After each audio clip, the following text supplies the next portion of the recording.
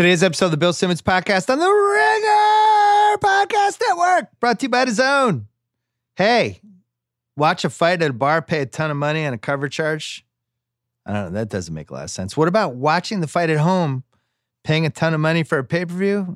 Not a lot of sense either. What about illegal streaming the fight to avoid paying for a cover charge pay-per-view? Get weird viruses on your computer?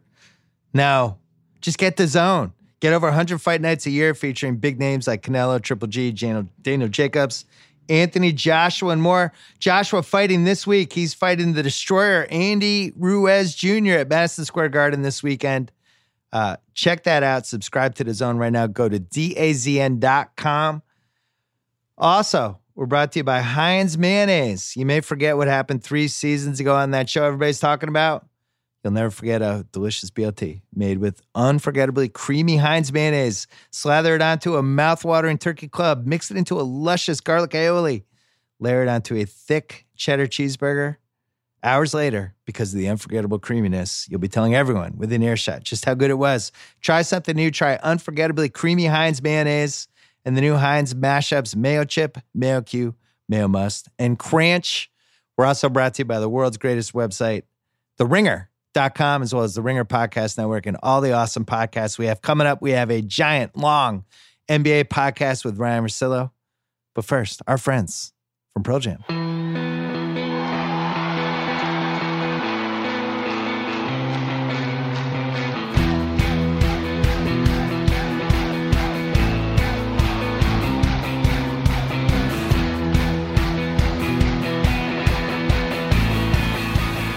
All right, we're taping this on Tuesday mid-afternoon, West Coast time. Ryen Russillo is here, fresh off a hot weekend in the LA area. Only one playoff game all weekend for either sport, where we had the Game 6 Raptors versus the Bucks. The Raptors prevailed.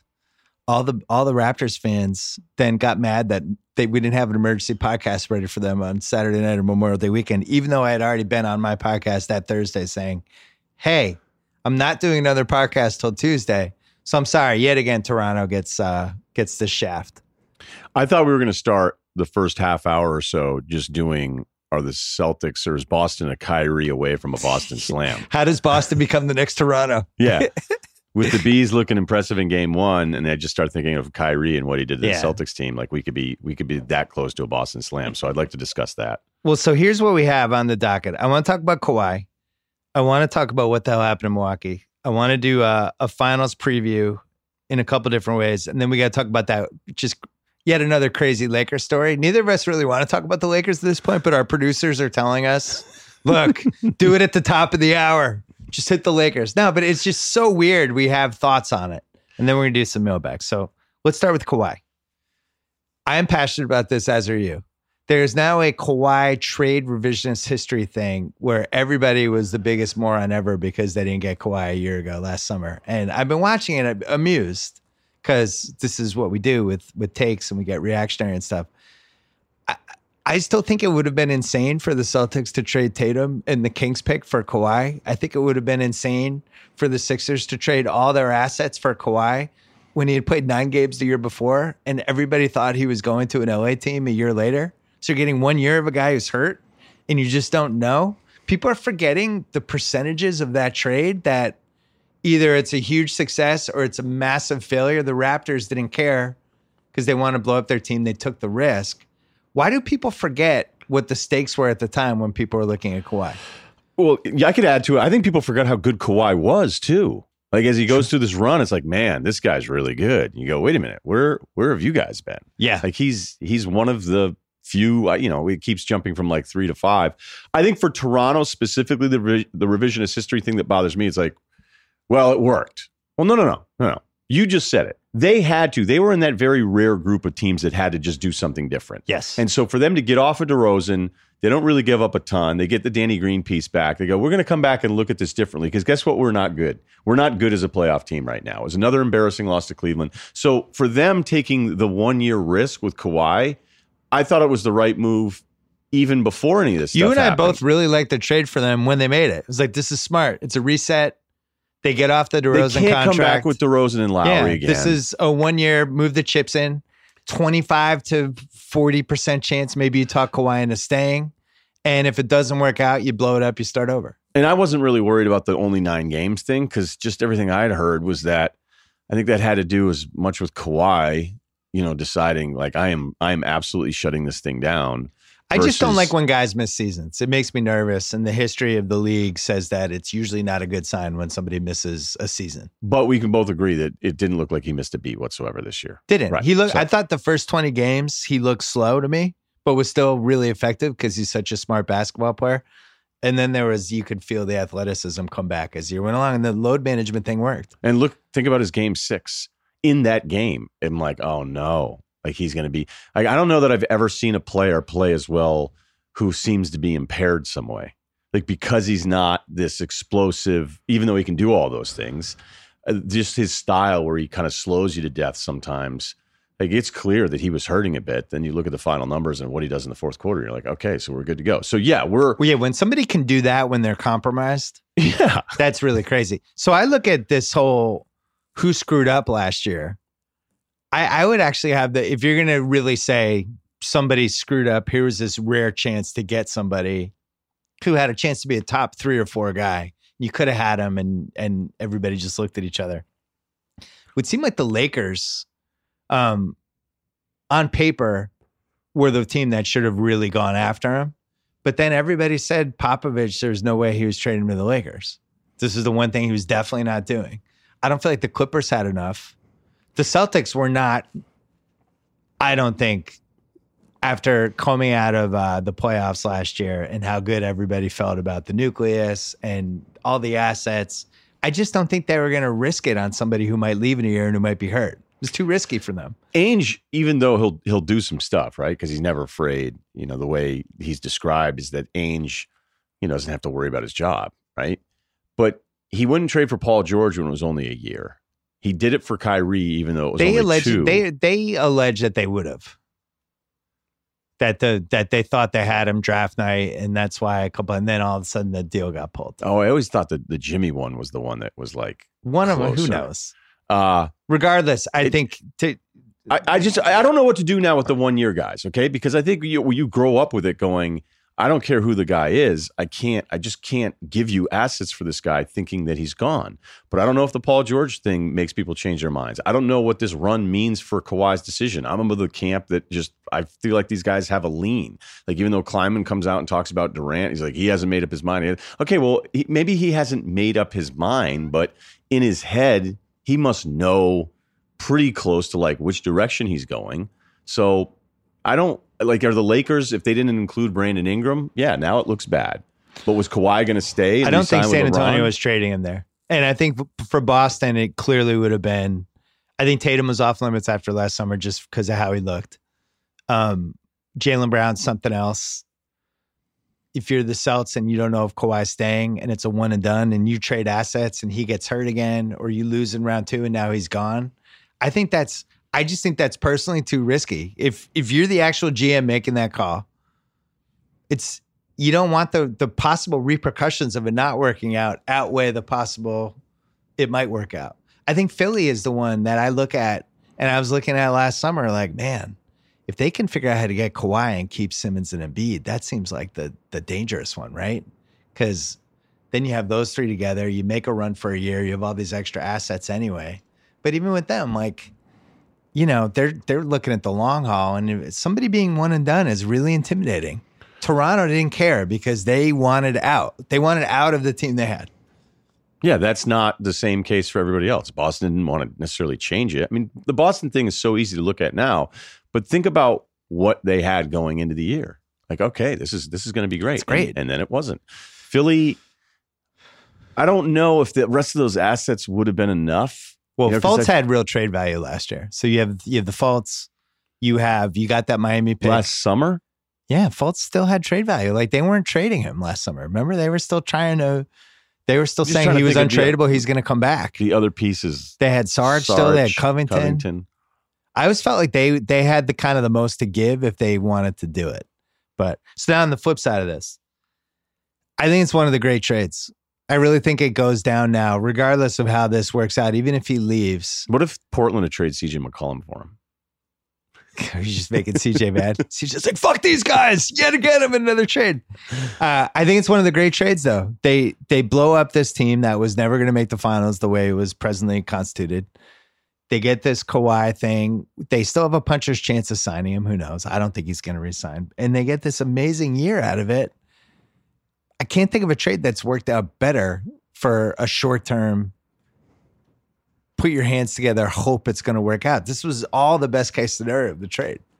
Let's see. I mean, if we want to do this, like Mikal Parrish to me is still probably the greatest trade ever, where they turned the number one pick into two, just, into an iconic big three, and Mikal, just getting Mikal alone, the guy they wanted anyway. That's still, to me, I think, from a big picture. But there's been a lot of great trades. Barkley, Phoenix. That was one of those where it didn't seem fair when they made it. It was like, whoa. No, it was bad. It was like, really? He wanted out. Yeah. But it immediately worked. I mean, he's rejuvenated. That Phoenix team was pretty good. I remember Detroit getting Rashid when he got traded to Atlanta for a couple of days, and then the Pistons were like, we'll take him. And everybody kind of looked at each other like, what? You're going to put Rashid on that team? Like, but this it worked. is scary. Rashid No, I'm saying as a basketball fan, I was like, oh, no. Yeah, I remember Boston getting ripped for that. Be like, why would you help facilitate this deal? And it's like, well, whatever. They're like, we're not competing for Moses Malone, Houston, Philadelphia. Right. He was basically signing as a free agent, so I think they facilitated it. There's some great non-trades. Like there was almost the Lakers almost traded James Worthy in the 80s, and they didn't. Like you can go through all those, but for this one, just for what Toronto's objective was, and then how it unfolded, is about as successful as you can do in a 12-month span. Where it's like, hey, if we do this, and he can stay healthy, and now and he gets back to where he was, and maybe even goes up a level, and then we put him in our universe, and he sees how excited the fans are, and we keep winning, like, this might work. And now Masai looks like a Jedi as usual. Think about this too. Think about how quickly this changed after game 2. Yeah. Where it was, can Milwaukee beat Golden State? Like, are they going to have Durant back? Because that's the only way Golden State can beat Milwaukee. And look at Giannis and the coronation of this whole thing. They just lost 4 straight games. Milwaukee was 8.5 point favorites in game 5. So when you say this flipped fast, this flipped in 72 hours. Even game 4, I thought Milwaukee was going to win game 4. We watched that one together, and they didn't look good. And both of us, we went on the pod after, and we were like, that was a little concerning. Like, not really sure what's going on here. But I still thought at home, it was going to click. They just couldn't figure it out. And I thought their coach, do you want to do this now? Yeah, I think a transition's all right. And then we can do the Kawhi. Coach, yeah, I don't know what Coach Bud was doing. Bucks Twitter is not happy with Coach Bud. Rough summer for Coach Bud ahead. The resting Giannis like he was the second line center on a Stanley Cup team was with bizarre. The hockey subs? Because then people on Twitter were actually trying to debate, like, is there some sort of science that he knows? I'm all for it. Like, let me know what we're doing now. But he was getting cute. I like the science of just playing my best guy as much as possible in a must-win game. I don't know. Yeah, that's. I have some scientists in a lab working on that theory. I think it works. Maybe play 45, 46 minutes. I thought he was going to play 48. One of the constants, though, of this whole thing, like even when they were down 2-0, I go, I think Toronto's a good team. So I'm not off of this yet. Yeah. This Milwaukee thing seems a little overwhelming, but all of it was new to me that I couldn't really separate any of these teams. Like I just thought those top 3 teams were better. Clearly, the Boston thing, I think you and I could see the problems that they had the whole time. But when I'm watching Milwaukee try to close one of these games, I think that's a product of this new thing where Kawhi, you already knew he was just going to be the guy. Giannis is a different player. So because he can't just pull up, I think other guys, you could see Milwaukee being like, well, what are we supposed to do here? And Brogdon would have moments where he would hit some big shots and was like, hey, I'm good to go. Bledsoe wasn't going to be trusted. They tried the smaller lineup. They didn't seem to do much with Brook Lopez unless he was like an outlet on a busted up half court play. I noticed, especially in the fourth quarter, they actually exploited a couple of mismatches late. Like all of a sudden Lopez had somebody switched on him and he actually took the guy down and scored in the low post a couple of times. That was, I thought, their biggest mistake in this series. That there were ways to get Fred VanVleet on, on Lopez and get somebody smaller on Giannis, try to post him up. I think, Giannis is the guy's going to win the MVP. He's still kind of a work in progress in a lot of ways. And I just never felt like he was the kind of shot maker that once you took away the middle and you put the guys in front of him, that team really relied on those other guys hitting shots. That was what made me nervous about them all year. They finally kind of broke me down and won me over by the time the playoffs rolled around. But they were just relying on all these dudes that I just didn't know if I trusted in a playoff series. And then you look at Toronto. Danny Green was terrible. Ibaka was up and down. Kawhi was transcendent. Gasol had moments, but guys have just been in a lot of playoff games, and I think there's something to that. I really do feel like playoff experience matters, especially when you're down 15 in a game 6. That team had a calmness to them that I thought really served them well. Yeah, the Gasol 3, where he hadn't taken a shot in forever. Ibaka had a couple moments again, and he was huge in the last round, but I thought he was really up and down. But in that game, I thought he made some plays. And then, the random fucking Fred VanVleet. That's how you win a playoff series, is you have the dude who's done nothing for 3 rounds, and all of a sudden what was he? The last 14 2 games for 17 or something? It was insane. I mean, he didn't miss any shots. So. He was a heat check. That's what he was last year. Yeah, I think it's kind of what this series is going to be. Like, Giannis had to be at another level for him to get past the fact that everyone around him was pretty inconsistent. And then Kawhi was lucky enough to have, there's a couple of Ibaka games. And then, the VanVleet thing, actually, I mean, that's really the moral of this whole story. We're like, you're going to have a guard come in and not miss any threes for 2 games? Okay, done. Like, that'll help. If Milwaukee, if Brogdon had done that for Milwaukee, they probably win the series. Yeah. So I don't feel like Milwaukee is far off. It just feels like, let's have that conversation. Because it sounds like they're bringing everybody back. I kind of do feel like they're a little far off after what we just witnessed, because I still think you need you saw it in those games. You need the dude who's like, I got this. Yeah, and that's not Middleton. It's not. It's definitely not Middleton. I'm not sure it's Giannis. So who is it? Because I'm not just ready think they're to in say the that same about Giannis. I'm not ready to start going, hey. I'm saying 2-3 years from now, maybe, but what's going to be drastically different next year?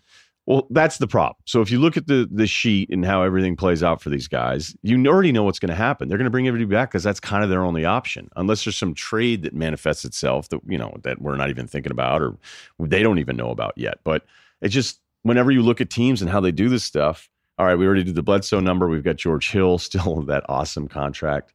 He's at like 18. I thought you could buy that one out next year. No, is he back? I think he's back. Oh man.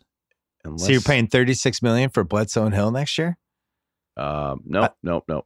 It's not fully guaranteed. Yeah, You're right. I think they can buy that one out. All right. But Bledsoe's in for like 17, 18.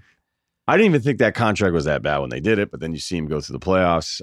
But the reason they're going to bring everybody, it's the same thing as like if Golden State ends up losing Durant. It's like, well, you can't just replace him.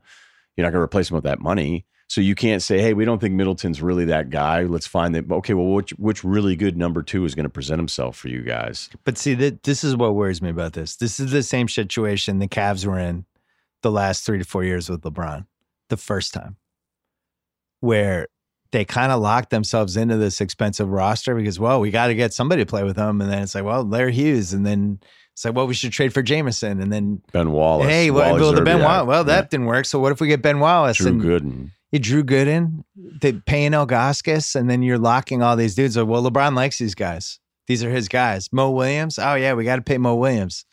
And you just end up stuck with this team where you don't have the true number 2 guy. And I think the one thing we learned from that series, I really like Chris Middleton. He kills the Celtics for some reason, but you can take him out of a series. You can limit what he does. They still need like that.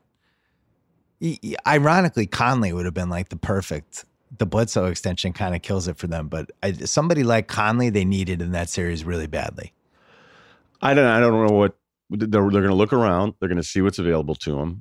And even with all these names, maybe this is what makes this thing crazy this summer. But realistically, Milwaukee will go, okay, what do we have to pay Middleton? All right, well, that's what we have to pay him because he's better. He's better than trying to figure out a way to change this thing. I got a great email from from a listener in Iceland. If I don't pronounce your name correctly, please don't blame me, but it was Horror Unsteinsen. I think that was how you pronounce it. That sounds right. Yeah. He was basically like, we don't talk enough about the age of superstars and titles.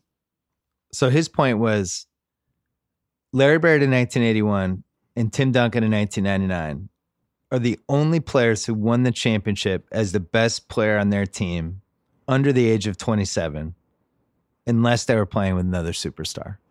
And I was like, that doesn't sound right. And then he actually listed everybody, and you just go through. Bird was 25 in 1981. He was the best guy on that team.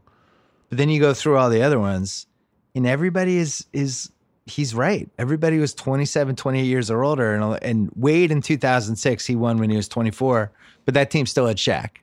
Yeah, that was the first one I was thinking of. Duncan won in 99, but he still had David Robinson. LeBron didn't win until he was 28. He had Wade with him. Durant didn't win until he was 29. Curry was 27. Shaq's first one was 28. Jordan didn't win until he was 28. Isaiah was 28. Magic was 28 when he was officially the best guy in the team. Moses was 28 in 1983, going down the line. Is that a coincidence or is that something more? That actually feels like that might be something that we should think about a little more, that people aren't really finished products as basketball players till they're 27, 28 anyway. So to expect someone like Giannis to win the title with no other guy when he's 25, maybe we that was way more unrealistic than maybe I was giving it credit for. Now, there could be part of that. It's good. That's really good, first of all. But is it also because whenever that player who ends up getting to that neighborhood of NBA players, whenever they're young, their whole team probably isn't going to be that good because they're going to be a high draft pick on a bad team anyway. Right. So, I mean, that's why Zion's at such an interesting spot if they can keep everybody. Because Zion could be the 1999 Duncan of that list where 3 years from now, because he's got Davis with him, Davis will probably be the best guy in the team. But so, yeah, I think. I mean, do you regret liking Giannis too much? Like, I'm confused. No, I don't regret it. Thrown off the way you're talking about Giannis the last couple minutes. My fear. I wasn't even trying to be funny. I don't know. My fear with this Bucks team was like, if this really gets to nut crunch time, who's the guy? Who's going to create shots for them? Who's going to make shots for them when they really need baskets? And from what I saw from Giannis, he didn't seem like that type of guy yet, but they had made it work all year. And this goes back to our regular season versus the playoffs thing. I think what they did is yet another team that the regular season is just better for how they do stuff. In the playoffs, when you see it over and over again, I thought their half-court offense, especially in Game 6, I couldn't believe they were winning by 15. So the shots they were getting were fucking awful. I mean, they had 25 bad possessions in that game.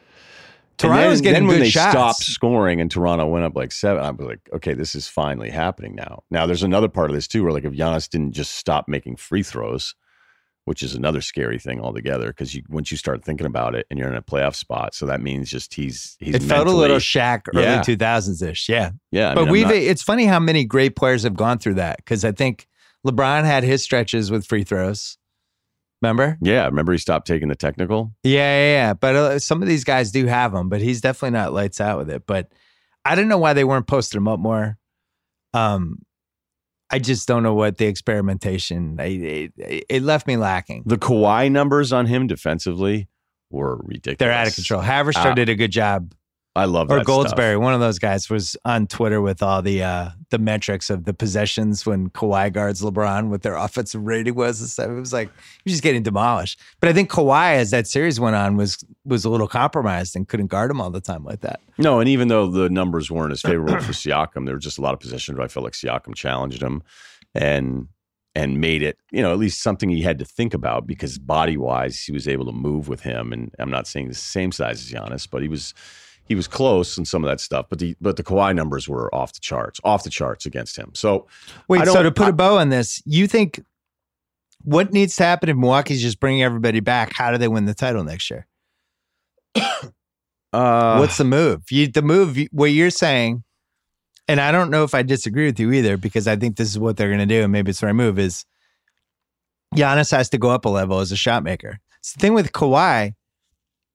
It's interesting. He didn't have a lot of assists in the playoffs. He's a creator, but not really. He's kind of a self-creator. It's not like there's some guys like Durant hit this stage, especially in the Warriors, where he could create a shot, but he's also getting just awesome shots for everybody else. Kawhi's really was more like a one-man show in a lot of ways, like the old school 80s, 90s, that Jordan era kind of, I got this, guys, get out of the way. And I don't know if Giannis will ever be that guy. I feel like he's more in that, he's going to hit every part of the box score, but he's not one of those, I'm going to shoot 46 shots in a deciding game 7 against Philly type of guys. I'm just not ready to like reclassify him that way when it felt like that's exactly who he was and some of the stuff he was doing in these earlier playoff games. Well, what do you think? What does he add offensively? So you think his three-point shot actually started looking better? I mean, look, all I'm going to say is the obvious stuff. You're like, oh, develop more perimeter, this kind of stuff. But his shot looked better. I mean, that's all the Simmons stuff that we do when people scream and yell and be like, at least Giannis was taking a couple. And now guess what? It looks comfortable. He's more comfortable with it. I feel like the low post is where he has the most area to improve. If you get a little bit stronger where he can hold off basically anybody. And that Dr. J movie has where he swoops in the middle with the right hand off the left block. If he can just become like that crossed with facing the basket. But my point is, I don't think that's next year. I think that's 2-3 years from now. I don't think in 12 months he has those things. But I think what we learned in this series is if the guys outside aren't hitting those shots, then there's no room for him to even navigate that stuff. So there was one transition play. It was in game 5. It was game, it was a game. I think it was game 5. And he had 3 people in front of him. Yeah. And he made the layup. Right. And if you had done a freeze frame of where the play started with him with the ball in his hands and where the defense was aligned, you'd be like, no way. Like he passes it or it's a turnover. And he made this incredible layup. And even though we can see that and go, you need to do that all the time, I think the beauty of playing him a bunch of times in a row, and I'm loving this regular season versus the playoffs thing, because look at some of the metrics. Like Milwaukee dominated on all the metrics all year. We kept raving about Houston's metrics. When you looked at Boston stuff in the top 6 or 7, you'd look at paper and go, that's a really good team. They had a good season. And now we're learning that this stuff isn't translating as much now. So I don't know if it's just going to be Giannis learning another move or extending his shot, but you can see like there's a difference between the way Kawhi, you have to deal with Kawhi, and the way you have to deal with Giannis, because Kawhi with that approach, like he's in a weird way that there's some similarities there in that you look at Kawhi and go, look at how he developed and what he became. And that's not even what you thought was to be close to what he ended up being. Yeah. And very similar, like these kind of pseudo aliens that decided to start playing basketball and just figured stuff out on the fly. But he was 12 when he started. Was he? Giannis, yeah. Oh, yeah. I think some guys just kind of instinctively have that mode, like since age 8, they were just scoring buckets. Like somebody like Durant, I look at that dude, like, I promise you that guy was always scoring. He's 6 in some, rec league game. Yeah, and he just had 38. And that's the part Kawhi has figured out how to add that to his game, where he is now, like, when you watch him, you wouldn't know that he wasn't a scorer 5 years ago. Right, it seems like he's a scorer. Because I was doing this on one of the other pods because I was going through, with Kawhi's success and Giannis's success, I was starting to hear this whole like, well, if GMs did their jobs better, you wouldn't have these guys down there. And to me, that's just so unfair. Like if you watch Kawhi in college, you didn't think it would be this. And if you watch the video that I had of Giannis, I didn't know what to make of it. I was just like, what is this guy? And then, by the way, he grew a bunch of inches and he put on 50 pounds and he clearly like gets it from that personality standpoint. But it was this argument somehow becoming that like maybe you don't need top draft picks on your rosters because of Kawhi's roster, because of Giannis and that whole team. And Curry. I'm like, this is a fluke. It's just a fluke. And the analogy I use is like, if you told your dad after a semester of college, you'd be like, hey, Steve Jobs, ever heard of him? He dropped out. I'm out. I'm not doing this. I'm not going to college. And what we just saw in the Eastern Conference Finals is a rarity, and it's not by design. It's 2 superstars that are picked in the middle of the first round because of their oddity going into the pros and the rest of the rosters around them. So, I don't know. I'm going to tell you one more oddity, but hold on. We're going to take a quick break. Let's take a break, talk about Home Depot. You already trust Home Depot for studs, sheetrock, electrical, everything to build your house. Now, make that house your home by shopping thousands of decor pieces that suit your taste. From sofas to area rugs to that fall floral you've been admiring, the Home Depot has all the pieces you need to create your dream space from start to finish. And the best part, you get free and flexible delivery, plus no hassle returns on everyday essentials and more. Find exactly what you're looking for at homedepot.com/decor. Your perfect home is waiting for you. It's just a click away. For a limited time, save even more on the styles you love. Use code BSHomeDepot at checkout. HomeDepot.com/decor. Code BSHomeDepot at checkout. Now there's more kinds of doing at the Home Depot, valid on select items only.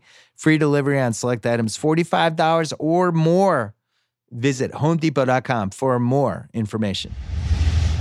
So here's the other thing about this.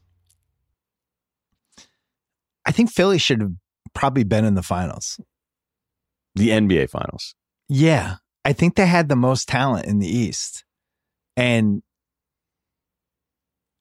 I don't know. I always use the computer simulation thing, like just, all right, if we played this 20 times, what would happen?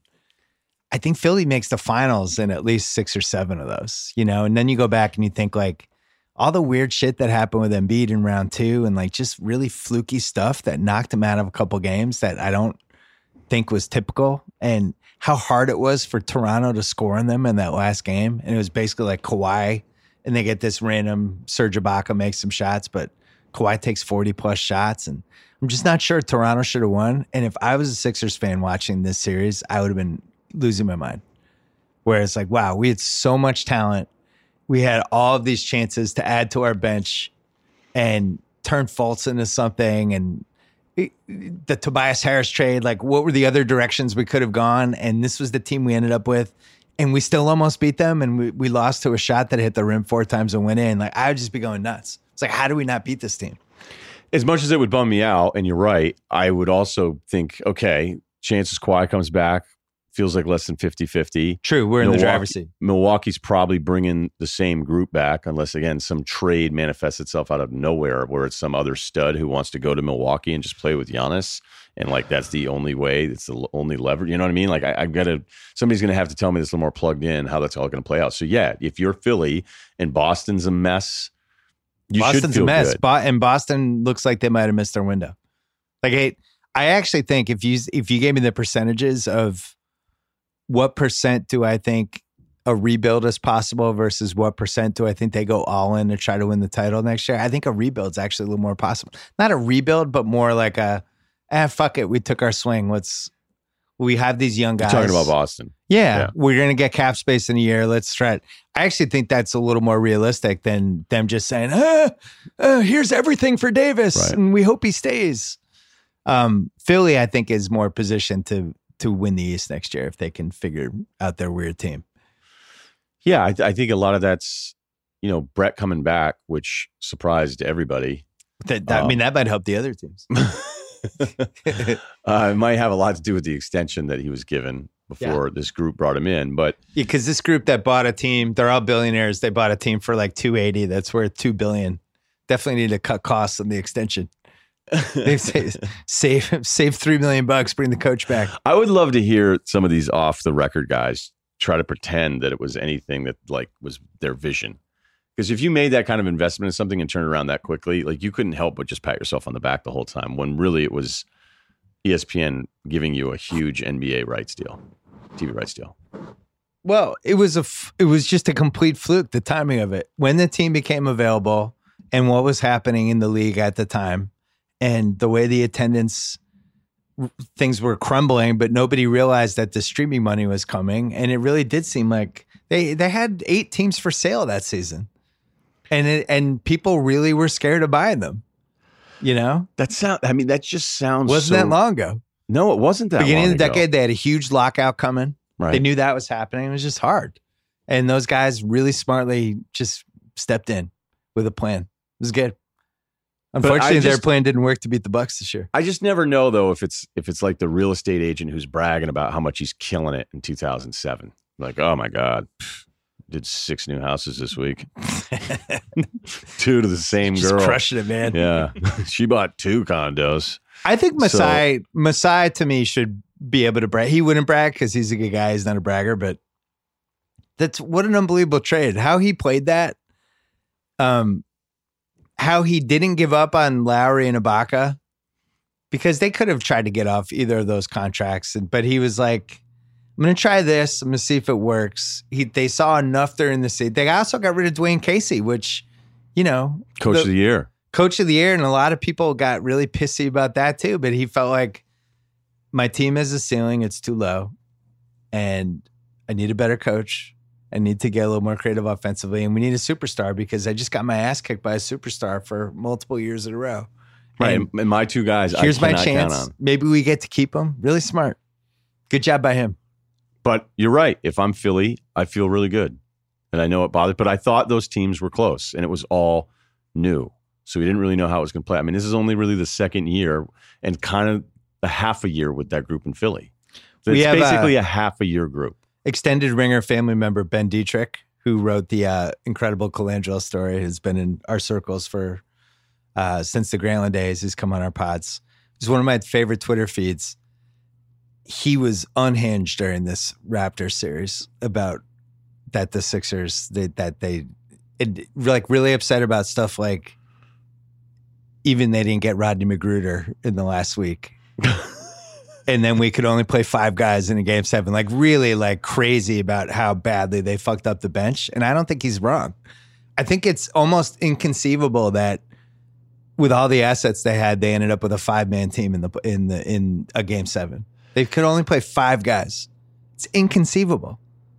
And then they barely lose. JJ didn't have a great run, but at least you could play him TJ. Right, I'm just trying to think of this bench. Shamet.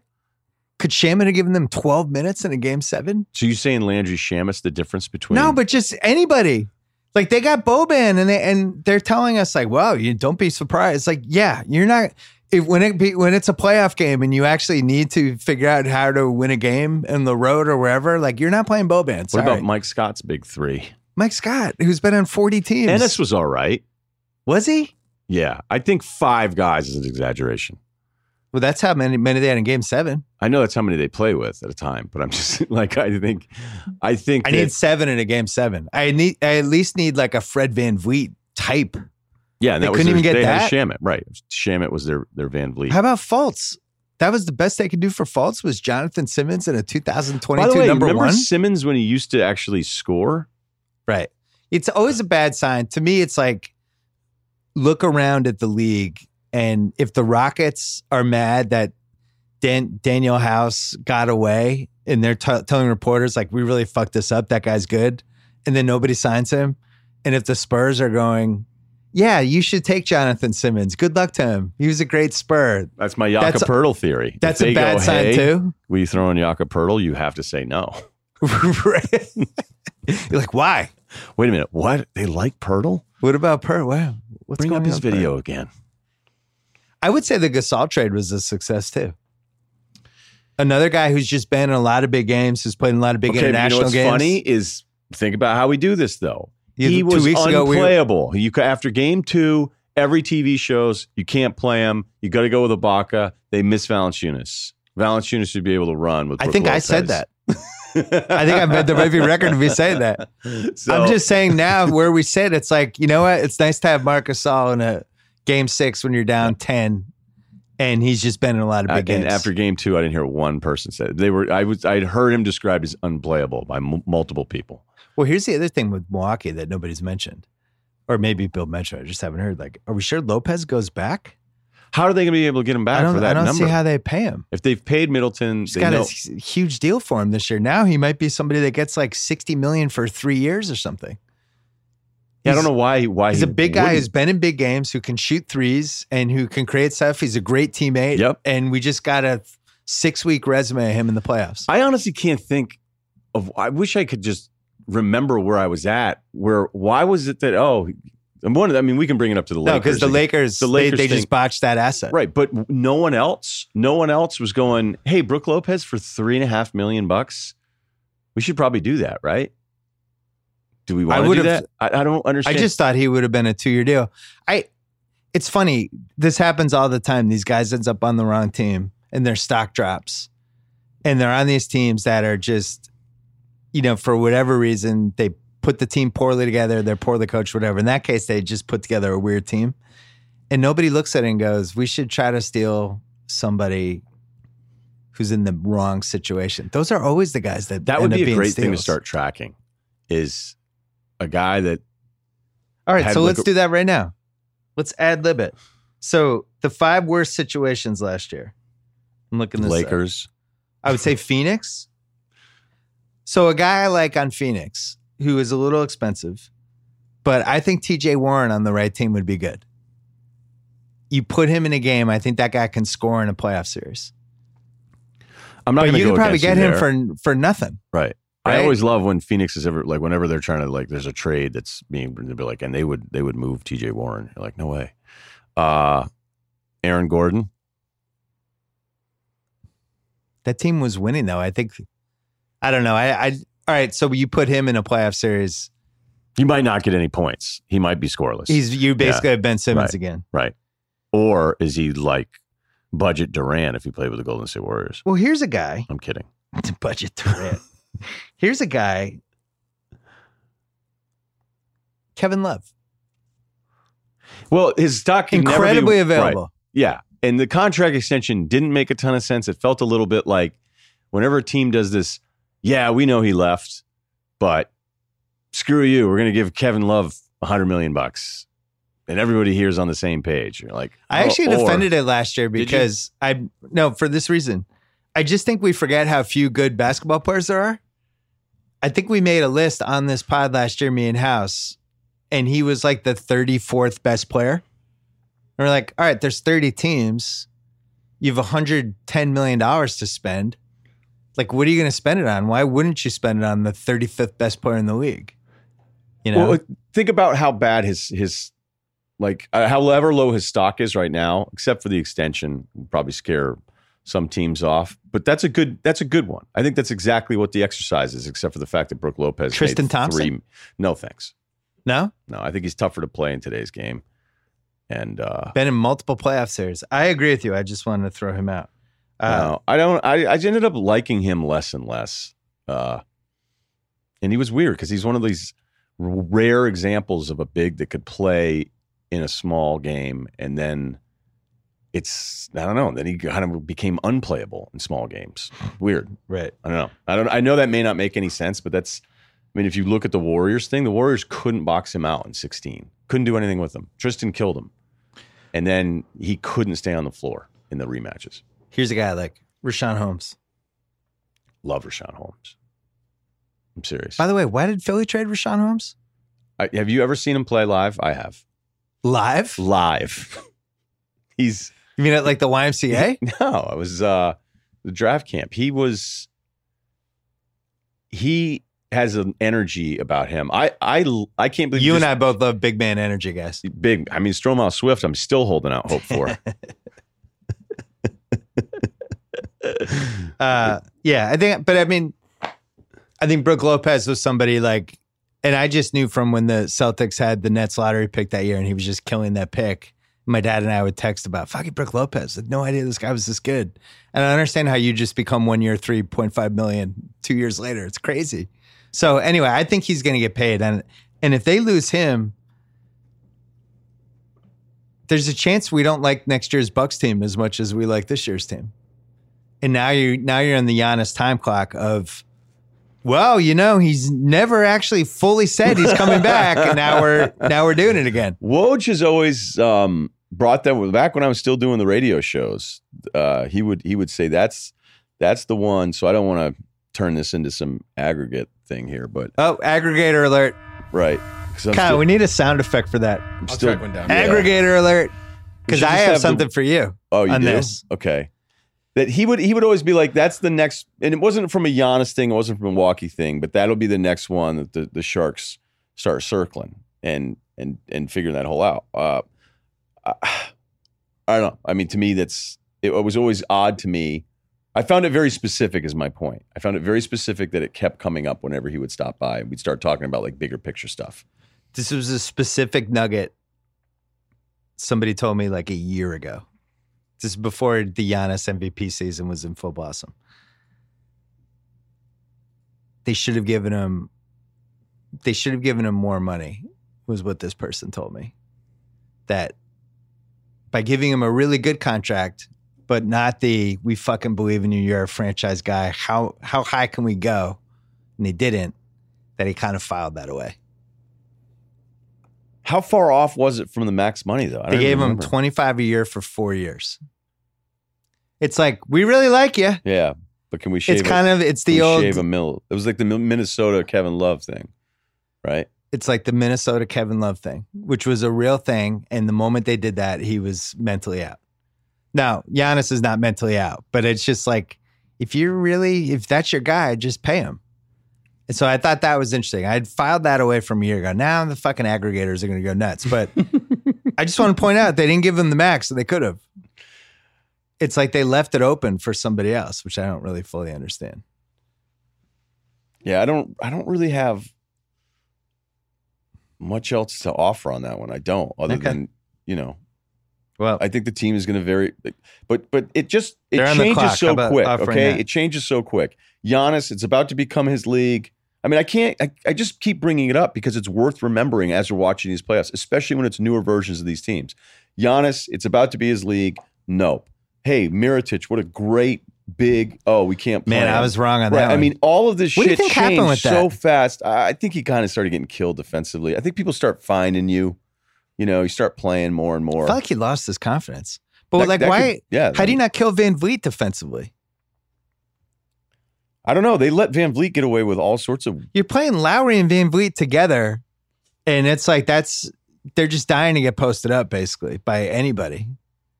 I just didn't like the experimentation. There's anybody on Charlotte you like? Yeah, Bridges, because he said he played like shit this year. You love that. I loved it. He was like, I don't want to be on an awards team. Don't reward me. No, Miles Bridges, like, I didn't get snubbed. I played like ass all year long. That's what he said. And he immediately became my favorite player. Because it was, first of all, he didn't play well.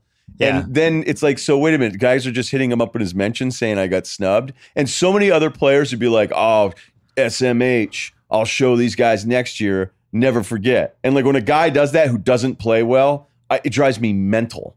Like, wait a minute, you're not going to be any good because you're delusional enough to think you actually played well when you didn't. And now you're like, yeah, I did get snubbed and I'm going to file. Hey, file it away before you have the bad season.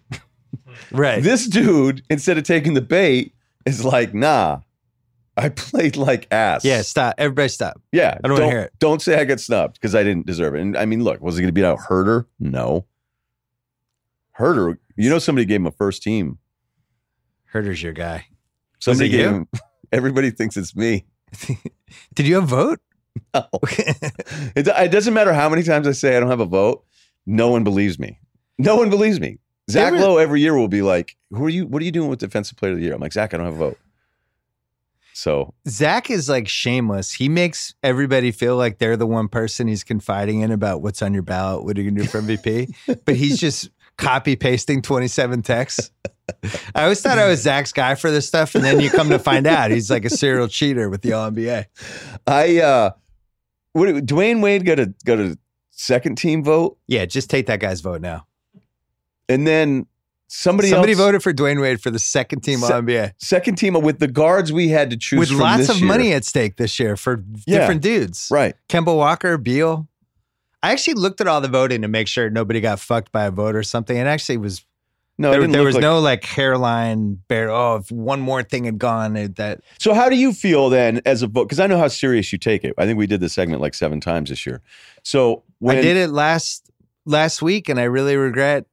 I wish I had voted for Beal. The more I thought about it after the thing, because that became your thing as we kept doing it. You're like, if you're not in the playoffs, you're not in the playoffs, which you can't consistently say will always be your defining criteria. Because there are going to be other years where, I mean, there might be just a guy who's had an absurd year, is efficient, and we know that. Here's the thing: I didn't want to vote for LeBron, and I needed to justify it with some sort of reason. I'll admit it. Yeah. The reason I didn't want to vote for LeBron is everything that was in that ESPN story that came out today, because I knew all that stuff.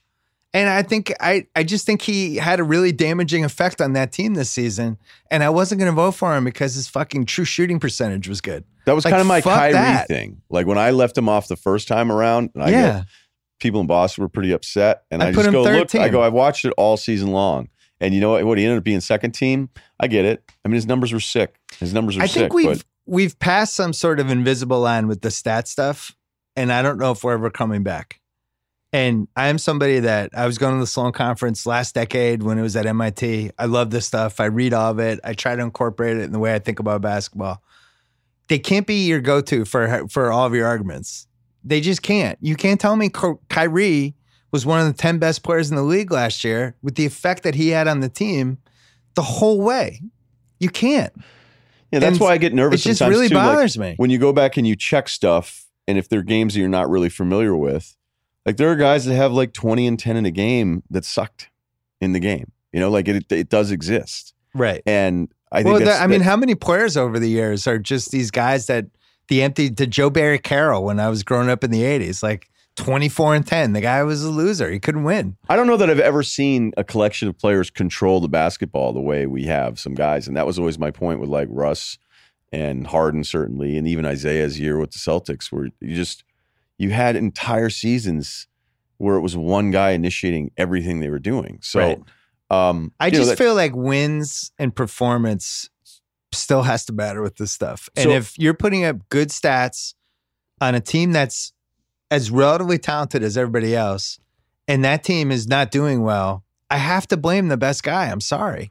So the Clay thing turned into, and this is really predictable too, because once it's like Clay, and then it's like, wait a minute, Clay's one of the 15 best players. You're like, okay, but Clay didn't play well at the beginning of the year. And Clay did not have a good regular season. That's what cost him not being on this. It's what cost him $60 million. And then because, let's face it, more people are driving around less impressed with us than they are. And you know what I mean? Like, yeah.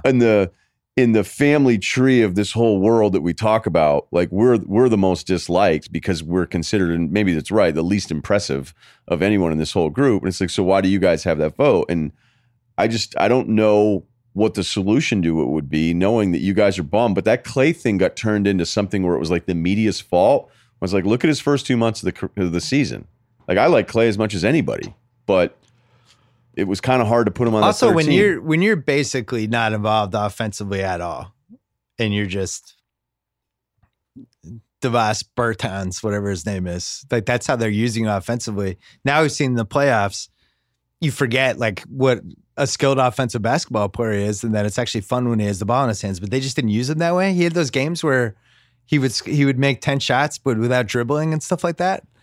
I'm sorry, like he's a casualty of just how talented that team was. Yeah. You can't say he was one of the best 6 guards.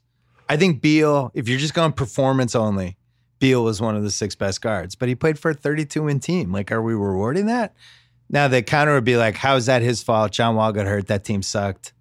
It was a disaster. But it's like, all right, but if we're rewarding 32 and 20 guys, then now is Devin Booker in the conversation on the 19 and 63 Suns because he put up stats? I don't know. That's why I like Mitchell, because I felt like he had this dramatic impact on Utah. And Utah, I thought, was one of the best 5 teams the second half of the year. Like, that matters to me. I wish I had voted for Beal if I had to do it over again. Instead of Mitchell. Instead of Mitchell. And you never voted Kemba, right? No, I was out on Kemba. If I was like, I just thought Beal had the advantage over Kemba for that. Who would you rather have, though, Clay or Beal? If you're just going to have him... I think if you put Beal on the Warriors, his stats wouldn't have been any different than Clay's, and they probably would have been a little bit worse defensively. I really like Bradley Beal. I actually wanted to bring him up to you because I can't tell if this is just people throwing shit out there or if he's actually available. But I think he's one of the best. We always talk about who's the best 5, best 7. I really do think he's one of the best 15 guys in the league. And if he was attainable for one of these playoff teams, that's the name that gets my attention. I just don't know what the Wizards are going to do there because I heard Colin and Bucher today talking about, Colin was like, what about number 4 Kuzma and Lonzo for Beal? It's a lot. I also don't know if I'm the Wizards. What am I trying to do? Yeah, that's the problem is you probably are more likely to just want to pay Beal everything you need to pay him. So we feel like, okay, well, this whole thing's screwed up. The John Wall contract's now the worst contract in the NBA.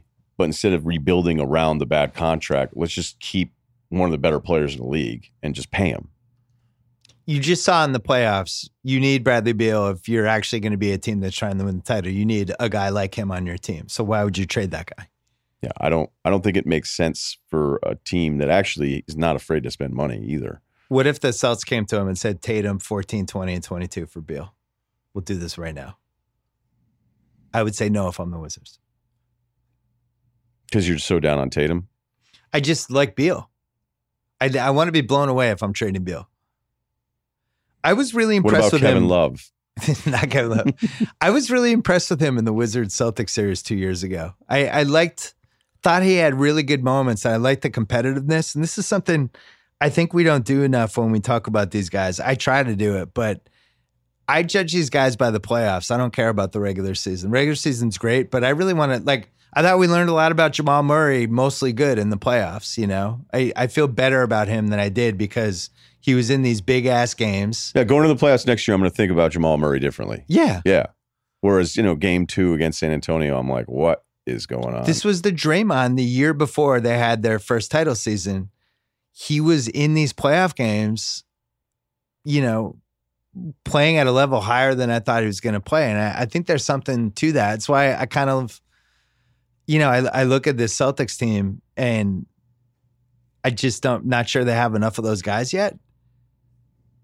Certainly not the guy, if Kyrie leaves, who's the guy who's going to be, I'm going to create a shot at crunch time guy? They don't have it. Scary Terry. Don't worry about it. We got Philly. this. Butler is weirdly huge for them now, like the re-signing of him.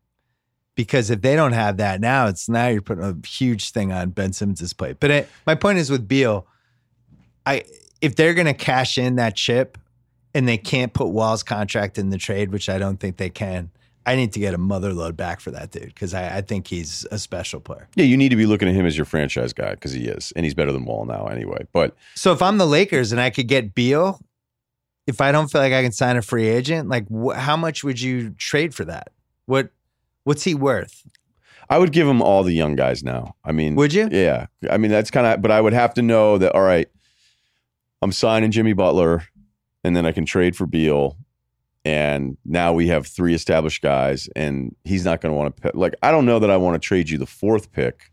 What if I pick swapped you and I get the Wizards? I think they have the 9th pick back. And I'm giving you all the other guys, but then I really at like least that have Garland kid. I know you do. So, but I'm saying you pick swap, you get that 9th pick back, and now I have another trade to make with that pick. If I'm really trying to build a contender around LeBron this year, I'd have to know what the other you're right. They may at the core of it just say we don't want to do it, so whatever. He's happy. He's happy to take the extension. We're fine. But if you're the Lakers and you knew you were getting something else in free agency, and you could trade for somebody like Beal. I always thought Beal made a lot of sense, actually, because I think he's the perfect guy who could play off LeBron. I think Beal was the adult in the room with the Wizards, where he was the guy that hey, I'm here to kick ass. He's also win games. Incredibly young. He's so young. He's Joel Embiid's age.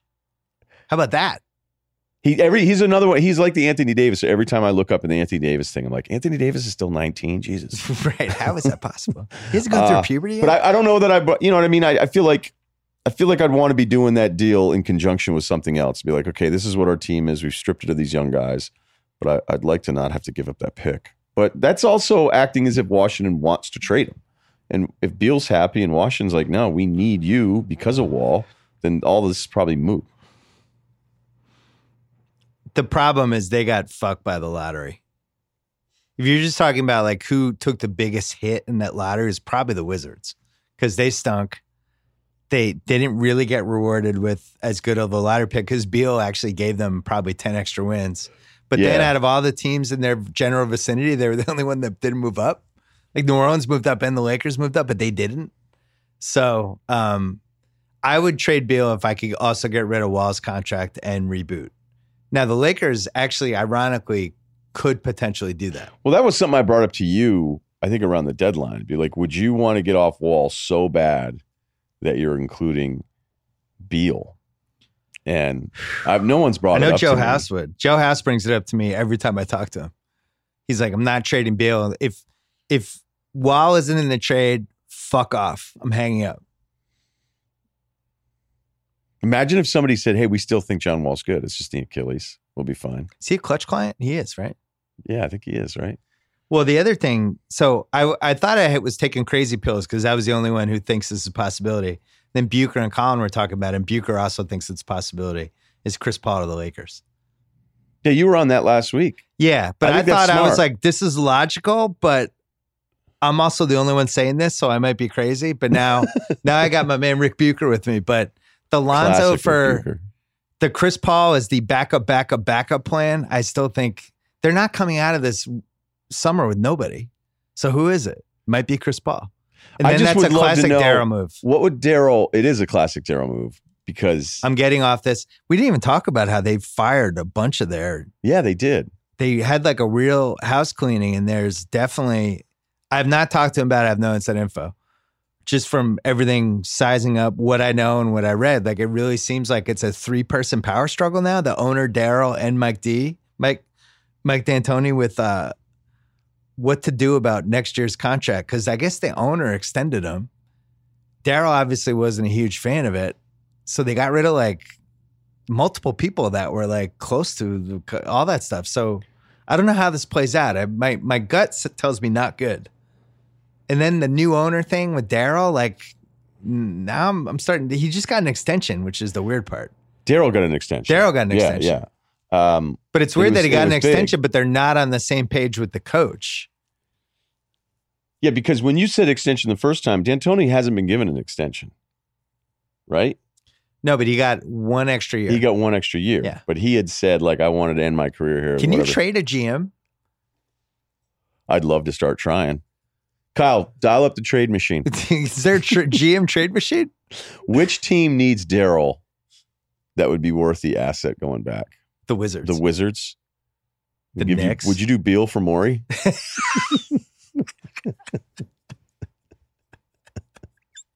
No. You'd have to take Ernie Grunfeld's contract. That's fine. We could just stretch provision Grunfeld. I never understood why coaches and GMs couldn't get traded. I always thought there were some great windows for this to happen over the years, especially in football. There's some really logical football coach You never trades. wrote this column? This would have made a lot of sense for you. I think I've alluded to it a lot of times, but I would have loved, because I think one of the dumbest things we ever started believing, and you can tell me if you agreed or not, but like when we started doing how many players would you take before you took Brad Stevens to start your franchise, and that was happening last summer. Yeah. Like I need to punch myself in the face for having that conversation. I had him like 29th. You had him I had only like 28 players over him. I said fucking guys have him like 7th. Yeah. That's the stupidest shit ever. That's so dumb. I have some regrets. You're at 28, 29. That's not even that bad. But real guys were having this conversation last year on like, how many guys would you take before you take Brad Stevens? And now I regret those thoughts. I will tell you this. If he had been coaching Milwaukee, they would have won that series. Yeah, I still think he's a good coach, but I think it was an absurd. I don't know what to think of Budenholzer now.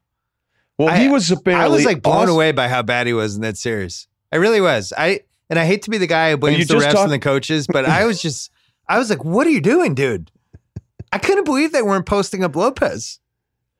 They had 25 terrible shots. What? The hockey substitutions probably messed you up a little bit. But think about like how quickly look, I'm repeating myself, so I'm not going to, but it's just how quickly it turns. It's just everybody's like, this guy, Coach Bud, look at this system.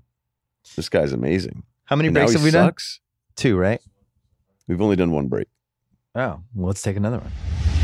Let's take a break to talk about our buddies at SimpliSafe Home Security. Great security system, awesome protection, very easy to use, and they're from Boston, the city that has a chance to win 3 straight championships in a row. It's in play. Bruins up 1-0. SimpliSafe got started after Harvard engineers' friends got burglarized when they went to get a security system. It was a hassle. Too complicated, too expensive, terrible contracts. So we built something better. A comprehensive, easy-to-use protection. No contracts, fair prices. Keeps your family and home safe 24/7 for only $14.99 a month. Better yet, engineered to keep working during power outages, down Wi-Fi, or for burglars, smashes your keypad. And thoughtfully designed so it's never in your way. It even protects against fires, carbon monoxide, water damage, and freezing pipes. Go with the only home security I trust, SimpliSafe, by going to simplisafe.com/BS today.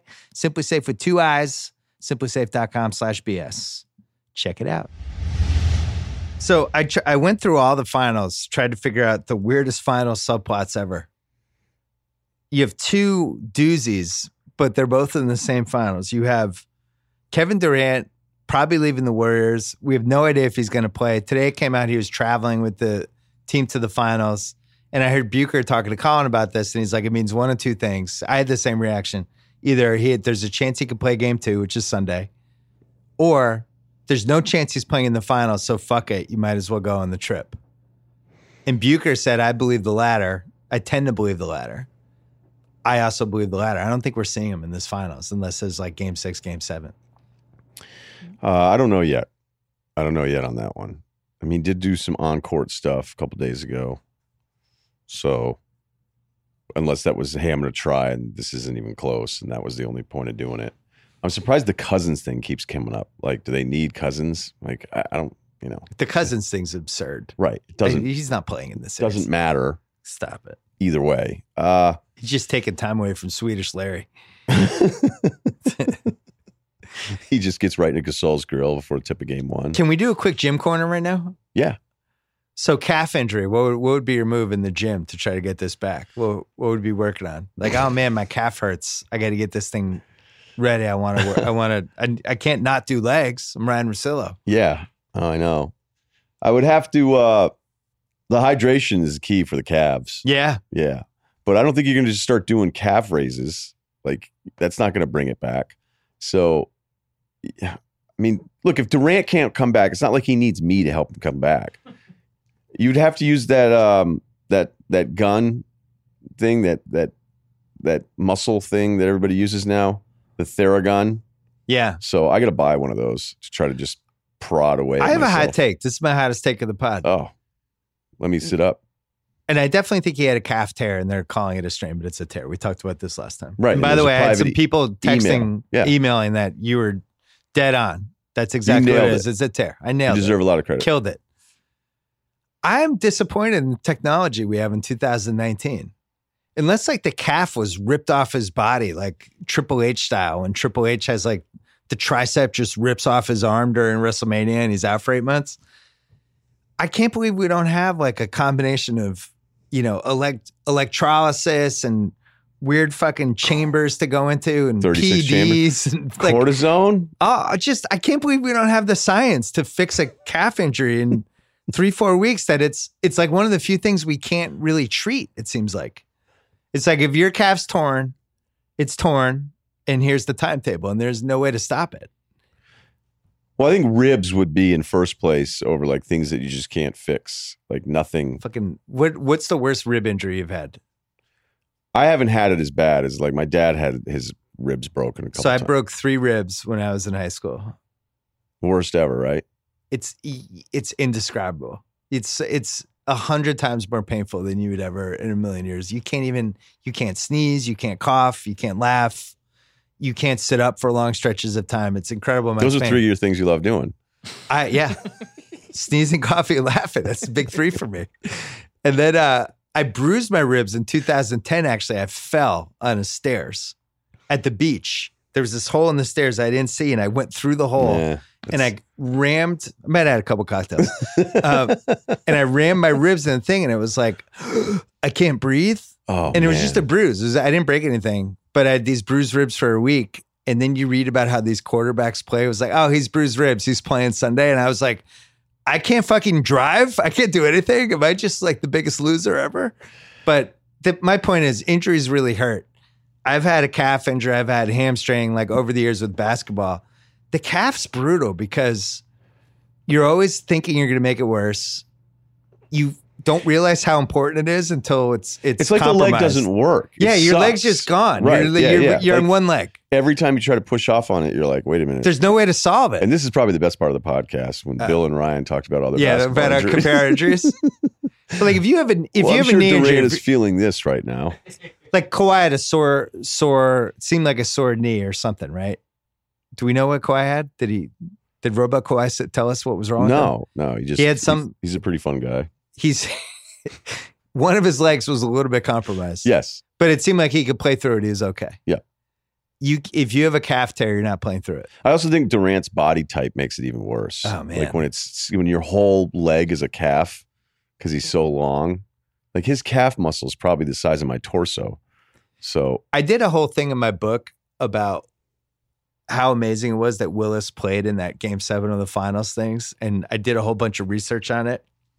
And, he basically, the injury he had, like, just you should be in a wheelchair. You shouldn't even be like on a cane. He blew what's this muscle here? Hamstring? No, he blew his quad. Oh. And basically you couldn't make it better. So the only way he could really play was it was so painful they had to shoot this thing that was basically a horse tranquilizer into the leg so he couldn't feel it. So they took this giant needle and they put it in there and it's like, yeah, that feels good because he couldn't feel it. And then you watch the game, he's just like dragging the leg.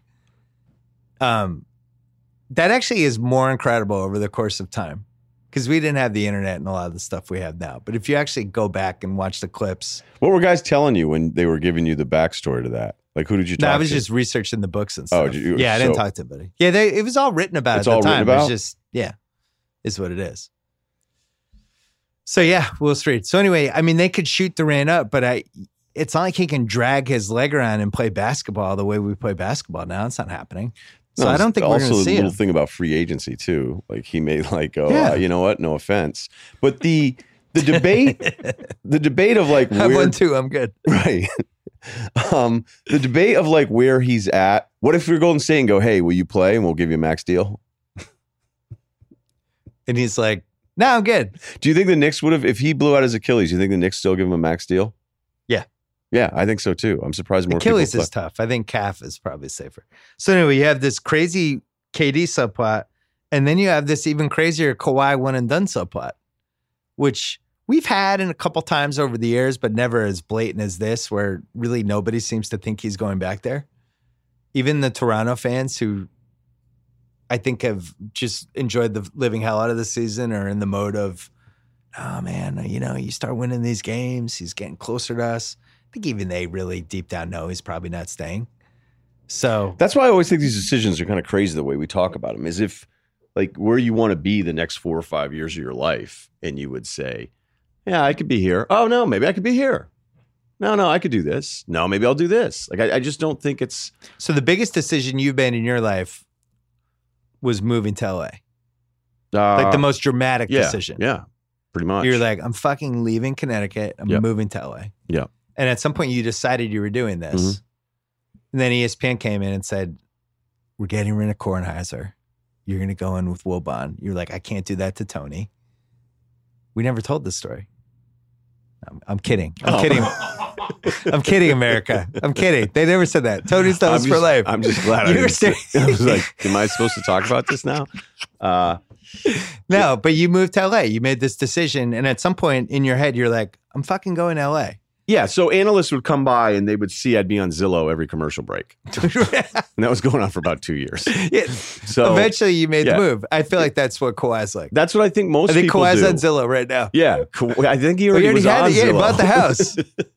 He already bought the house. I always think these decisions, and that kind of gets back to the Kleiman thing, like to sit there and say, this is semantics. This is a semantics battle. Kevin Durant has a pretty good idea of what he's going to do in July right now. He does. I would say it would be weird if he didn't. So the weirdest subplots we've had heading into a finals. Oh, I love this. Did you research all this? I did. I'm pumped. 1998, this is probably the end for Jordan and the Bulls. And that was really weird. It's worth just revisiting it for people that may be younger. That it was just understood that this amazing team that's just going to three-peat again with the greatest player. Remember, they manipulated the salary stuff too, where basically Jordan could be paid whatever they wanted to pay him. So he was making like $30 million a decade before anybody else was making $30 million. Yeah. And yet everybody just knew it was over. Yeah. And it was really because they had ruined the relationships with Pippen and Phil Jackson to the point that those guys were leaving. And people figured either Jordan was going to retire or jump to somebody else. I wrote about this last year because the amazing part of this is that Jordan, I think, really did want to play again, and they made it so he didn't really have an option. I think you're right. He didn't have a team to go to, and supposedly in this new documentary that's going to come out a year from now that's being done by one of my friends. Like, he talks about this. He wasn't really ready to retire yet. I always felt like when he was talking about, like, when they were at the parade and they're celebrating, I didn't think he was full of it at all. I felt his tone was very genuine when he was kind of talking, like looking around, like, I don't know what's going to happen here. And that didn't seem like a guy to me that wanted to hang it up at all. But they did some fucked up stuff to Scotty that pushed him to like the what? point where they took advantage of him financially with some contracts where they gave him extensions that were even worse than basically, he had a bad rookie contract, rookie year, or rookie scale deal, whatever, because his agent, whatever happened. And then they redid the deal, and it seemed like they were doing him a favor, but they really weren't. And then there was another chance to redo it, and they didn't. And then they could have, like, a year before the season.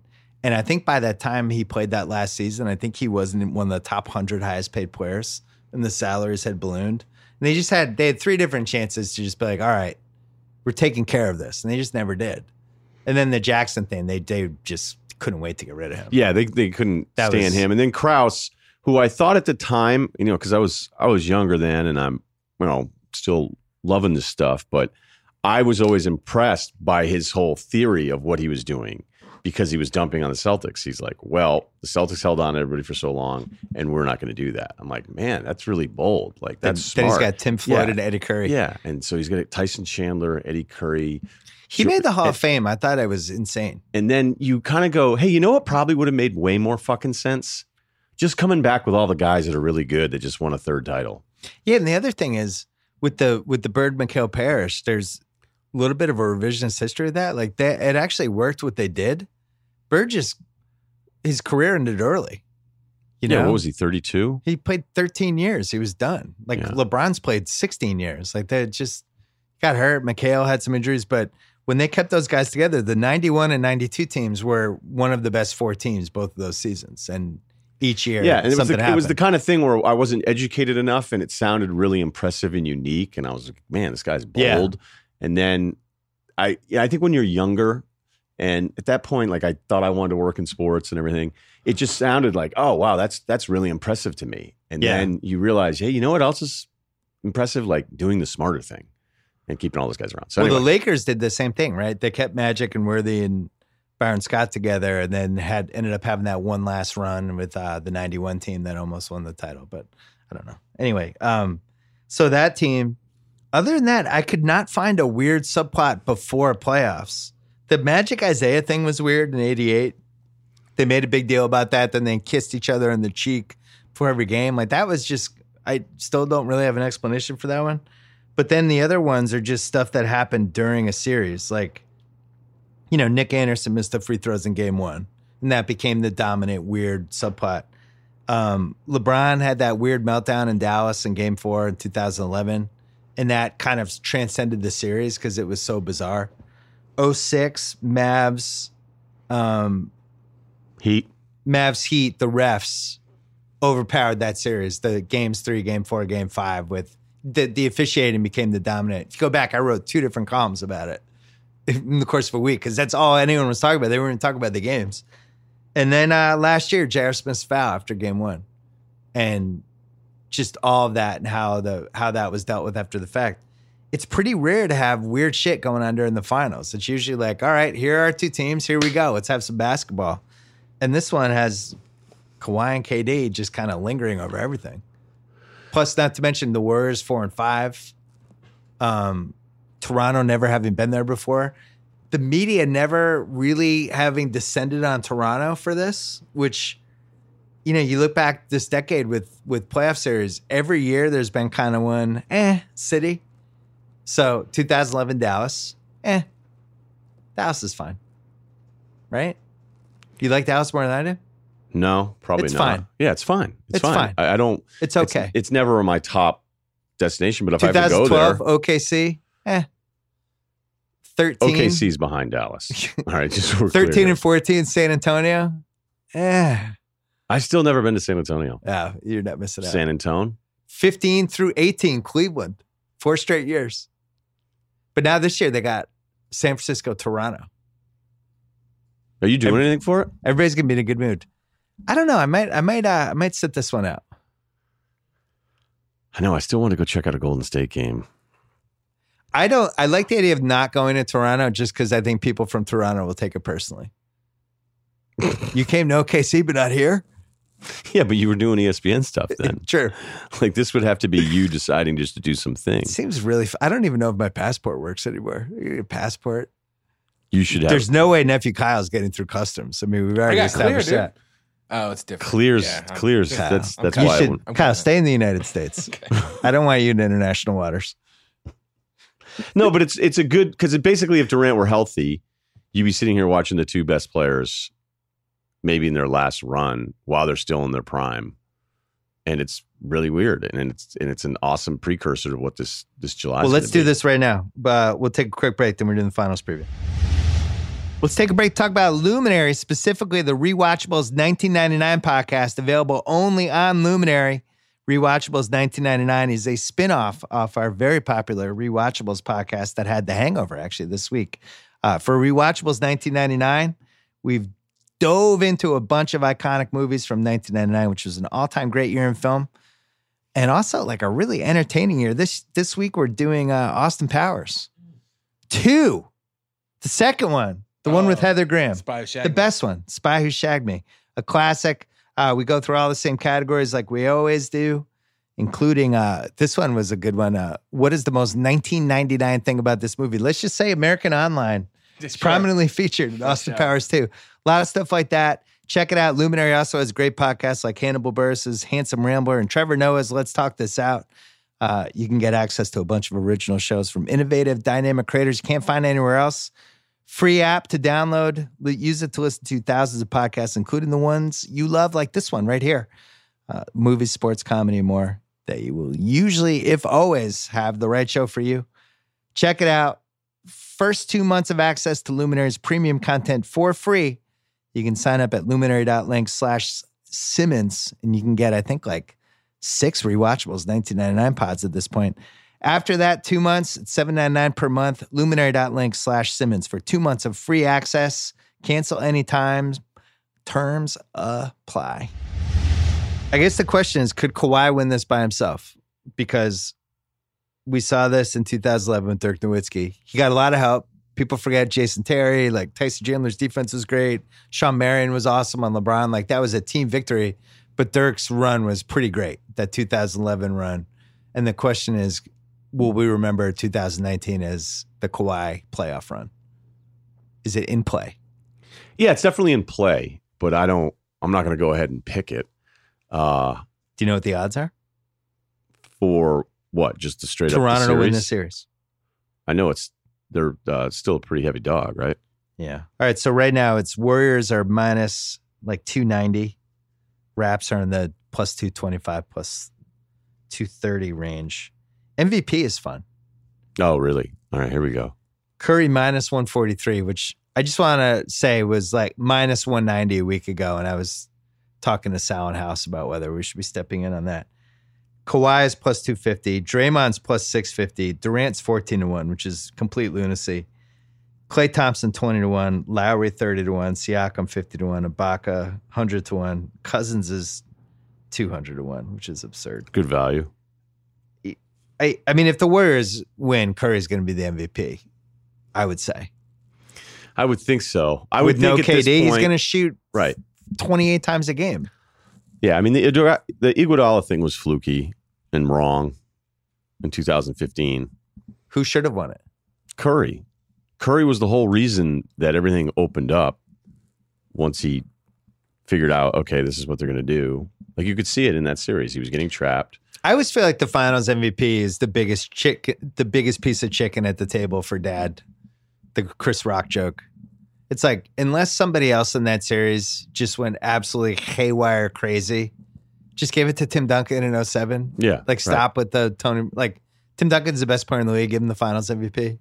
Let's stop with the, for these 4 games, Tony's shooting was, it's like Tim Duncan's the best player in the I team. think Give people him that. try to get cute with it. Yeah, that's really what happens, and that's why this Curry stuff of like I want him to get a Finals MVP so people can stop asking the question if somehow we're supposed to reclassify him because he doesn't have one and because Iguodala won his in 2015.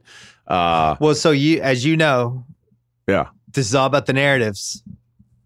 So we're coming out of this finals. Most realistic narratives to you, I would say number one would be Warriors win the title. Steph Curry wins the finals MVP, followed by a whole referendum on, is this now one of the 12 best players of all time? This is the final piece for him. He's the Tim Duncan of this era, and everybody doing that whole thing. That's probably our most realistic path. Second most realistic path would be the Kawhi, oh my God, this was one of the craziest 9-week runs we've had. Now what happens? First time in the finals for the city. One and done. Side. Is Kawhi? Right. Kawhi's the best player in the league now. Yeah.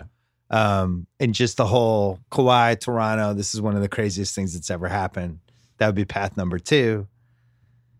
Path number 3 is Jerebko, ultimate glue guy. Swedish Larry, and people are like, fuck, he is better than Larry Bird. No, I would say path number 3 would be a long series and Durant comes back about halfway through and swings the series and gets some sort of weird sports movie redemption. Right. Yeah. Like a Jalen Hurts thing. Yeah. Yeah, and Steph had like a couple games where he struggled. Yeah. So it's 2-2. Here comes KD. And then, so Willis like, yeah, Reed. right. We could have Steph on the one side, like he really is that special. He's that amazing. Or the anti-Steph people would be like, yes, he had a couple bad nights shooting. Durant had to bail him out, and he shouldn't have won that one in 15 either. And he's not that good. There's a path 4, which is a Draymond path, where they put him on Kawhi, and he takes Kawhi out of the series and puts up triple doubles in shape Draymond, who lost between 23 and 30 pounds during the season somehow, is actually in shape, and this becomes the Draymond Alpha Dogs fuck KD series. The no KD and they win without him is going to be the weirdest thing ever. So maybe that's path number 1. The Warriors winning the finals without Kevin Durant. They win. So it's not so much the Steph referendum. It will be, but it'll be like, think about Kevin Durant's path.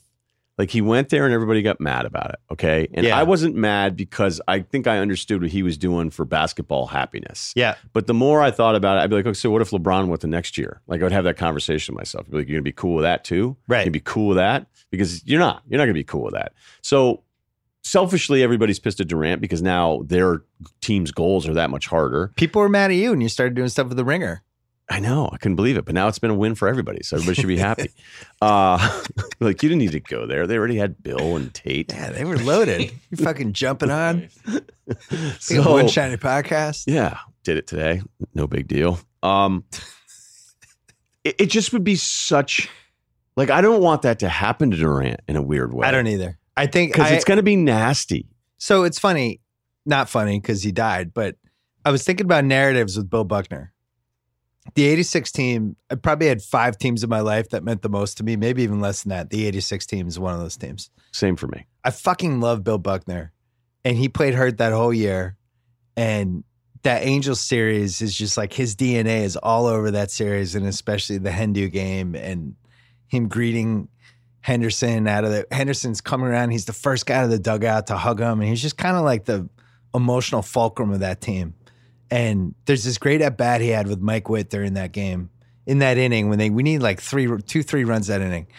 And he's like yelling at Mike Witt, trying to knock him out. Then he gets a single and he's just like, I fucking love that guy. And the narrative just became Bill Buckner's dead. He made the play in the World Series. And then it swings around. It was actually unfair how he was remembered and this whole thing that we do now. I do feel like if the Warriors won the series without Durant, it really would change the big picture ceiling of how we remember these last 3 years. Where it was like, actually, that team was so fucking awesome, it didn't matter whether they had Durant or not, which is really dangerous for him because he cares about this shit. Right, because it may all be bullshit, right? Okay, you're still, like, before he had this calf thing, He was the best player in the league. he was the best player in the league. The numbers are staggering, and we saw it, but it made Golden State look different. And, you can't just say, well, that team won 73 games and here they are again, because that's not fair, because they don't have the same depth, because 30 million of it's sitting there in Durant. And, Harrison Barnes, even though he sucked in the finals, he at least was somebody you could... Unplayable. They took him out for a Zealy with 6 minutes left. Right. But all of those guys, everybody that came in was a mess. Like Festus missed those 2 layups, and you're just like, nothing is going right for you guys down here. And LeBron and Kyrie were awesome. But it would just be such a, for all the things that Durant hates, this would be the thing. Like the shithead on his phone being like, they won it without you, dude. And that's where you went. And you're right. That stuff would bother him. I love most of the time when things get super weird with sports. I really don't want this to happen. I think Durant... So you'd rather the Warriors lose so that Durant spared the criticism or ridicule? I think the worst thing that could happen for me, somebody who just loves basketball and who likes Durant, respects him, is the Warriors sweep without him. And they finished the year 9-0 without Durant. And that just goes, it's the fucking asterisk on his basketball resume. Now he has to go to New York and win the title at that point. Now it's like, I have to leave. Now I have to beat you guys. And by the way, as we were running through all the East and just predicting Philly's going to roll through this thing and everything, we've completely left out the entire summer of moves and how different those teams could look. So that's at least worth bringing up, as you mentioned the thing going to New York. I hope that doesn't happen. And I also think Toronto's too good to get swept by the Warriors. I don't think they're going to get It's not swept. happening, so that's probably out. But they might, I think Kawhi's going to be a real problem for them without Durant. I actually think they need him in this series. And they're playing Jerebko and they're playing McKinney and these dudes that, they're just a little light on the swingman side. I'd be watching Houston tape and going, let's try to get away with what? Like when PJ Tucker can armbar Curry on a curl, like that's what we need to do. Because as soon as they got to play Portland, it was like, now this is way easier. Right. So this is one of the things with Toronto. I can't wait to see what they do with Kawhi, see who they put him on. I had a couple people tell me they didn't understand why they weren't putting Bledsoe on Kawhi in that series. Because apparently he doesn't love being guarded by smaller guys. And that there's some success. No kidding. Success potion with that over the years where just guys that are like really in his grill, like trying to disrupt his ball handling could be a thing. So I talked to one person in particular who was just like, why didn't they put Bledsoe on him? It's like such a great use of Bledsoe. Because like the Celtics, I think would have put Marcus Smart on him. I don't think they would have guarded him with Tatum and Jalen. I think they would have gone smaller and tried to make him like post up or something. But the Warriors don't really have that guy to do that. So that's just going to be Iguodala, who might be... Yeah, Draymond and Iguodala. And Draymond's the other thing. But now if you have Draymond, now you really have to play Looney. Which is fine. Which is fine because he's been great. Right. I think it's But I'm thinking Kawhi... pretty set up for them. Like, are they going to have Kawhi close on Steph? They should, right? Yeah, why is he guarding Iguodala or Draymond? Could this be the Lowry series we've been waiting for forever? That's what scares me if I'm a Toronto fan, is that as much as we can start talking about all the moving pieces of Kawhi, and I think everybody does this thing with Golden State where it's a little overrated, where they try to do this deal where it's like, well, just play big against them. And you're like, well, a lot of times when you try to do that, they still make you look stupid. And Looney's a real piece. Like Looney can legitimately play whatever big position you need right now.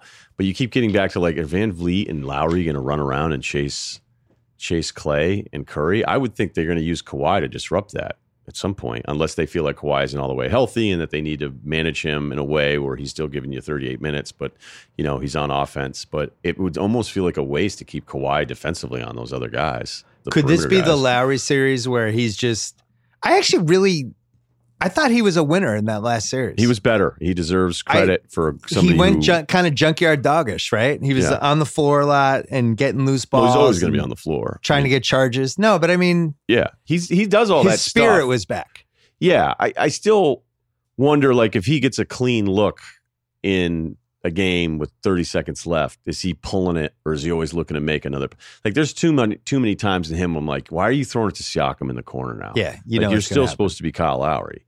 But overall, the playoff run for this guy this year versus some of the stuff we've seen, he deserves credit. Yeah, absolutely. So you think and Danny Green, if he doesn't snap out of this, he becomes probably unplayable. I don't think that happens that way. I know Danny Green's missing all these shots and it almost took the building out of it in the beginning of Game 6 when he missed those first 3. But we, from the outside, do this. It's kind of like the Bledsoe thing. It's kind of like where you just like, all right, well, you can't play this guy anymore. I'm sure Nick Nurse feels like I'm not going to abandon the guy. I think it's more realistic that he comes back. Yeah, I'd expect than it is for Van shots. Vliet to keep doing what he did those last couple of games. I think that's less realistic to me, especially in the bigger stage when you have a more disciplined defensive team. And I don't know. Yeah, because what Van Vliet did was insane. So I wouldn't expect like, hey, this guy's just going to shoot 80%. That's one of the great things about this playoffs is that weird shit happened. I like when weird shit happens. And you look back and you go, it's like that year Orlando beat Cleveland, which I think probably shouldn't have happened, but they were a team that shot a lot of threes during the season, had Dwight, and were successful at it. And then they just played well, and everybody else on Cleveland went cold, other than LeBron. Well, LeBron had one of the great series ever. You know what was great about that series is it was the classic, like, in the playoffs, watching it in the first game, you go, wait a minute, like, this is a problem. And it was because you had huge guys on catch and shoot plays for Orlando being guarded by really small guards. Yeah. And there was nothing. All of a sudden you just went, well, there's nothing like Cleveland's got to roll with Boobie Gibson and was it Mo? And they were chasing around Rashard Lewis and Turkoglu. I looked up guys just in the history of the playoffs who played at least 16 playoff games, which is that's a long sample size at that point. You're talking, I don't know, seven weeks at that point. 16 playoff games, 27 points a game, at least 7 rebounds a game, PER over 25, shot at least 48%. List is not long. LeBron's on here 4 times. Jordan's on here twice. You got 3 Shaq seasons. You got 2 Hakeem seasons. You got a Durant 2018. You got Dirk in 2011. Larry Dirk's Legend 2011 84. is on there, huh? Yeah. Wow. The point is, every one of these seasons except MJ in 90 and MJ in 89 led to the team at least making the finals. And in 2/3 of the cases, the team won. So Kawhi's on this list, is my point. You're talking LeBron, Jordan, Shaq, Kareem, Hakeem, KD, Bird, Nowitzki. That's pretty rarefied air. Yeah, that's like the why are you here in the room list. That Usually is those like, lists, you're not getting a better list than that. I was surprised Kobe wasn't on that list. Say it again. Well, his shooting numbers, I bet, would never clear it. 28, 7, 48% shooting, 25 PR. Just like, it's really hard to do that for more than like 12 games in a row.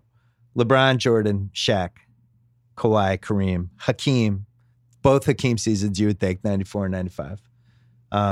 Bird, Nowitzki. And what's cool is it's all the seasons you would have thought.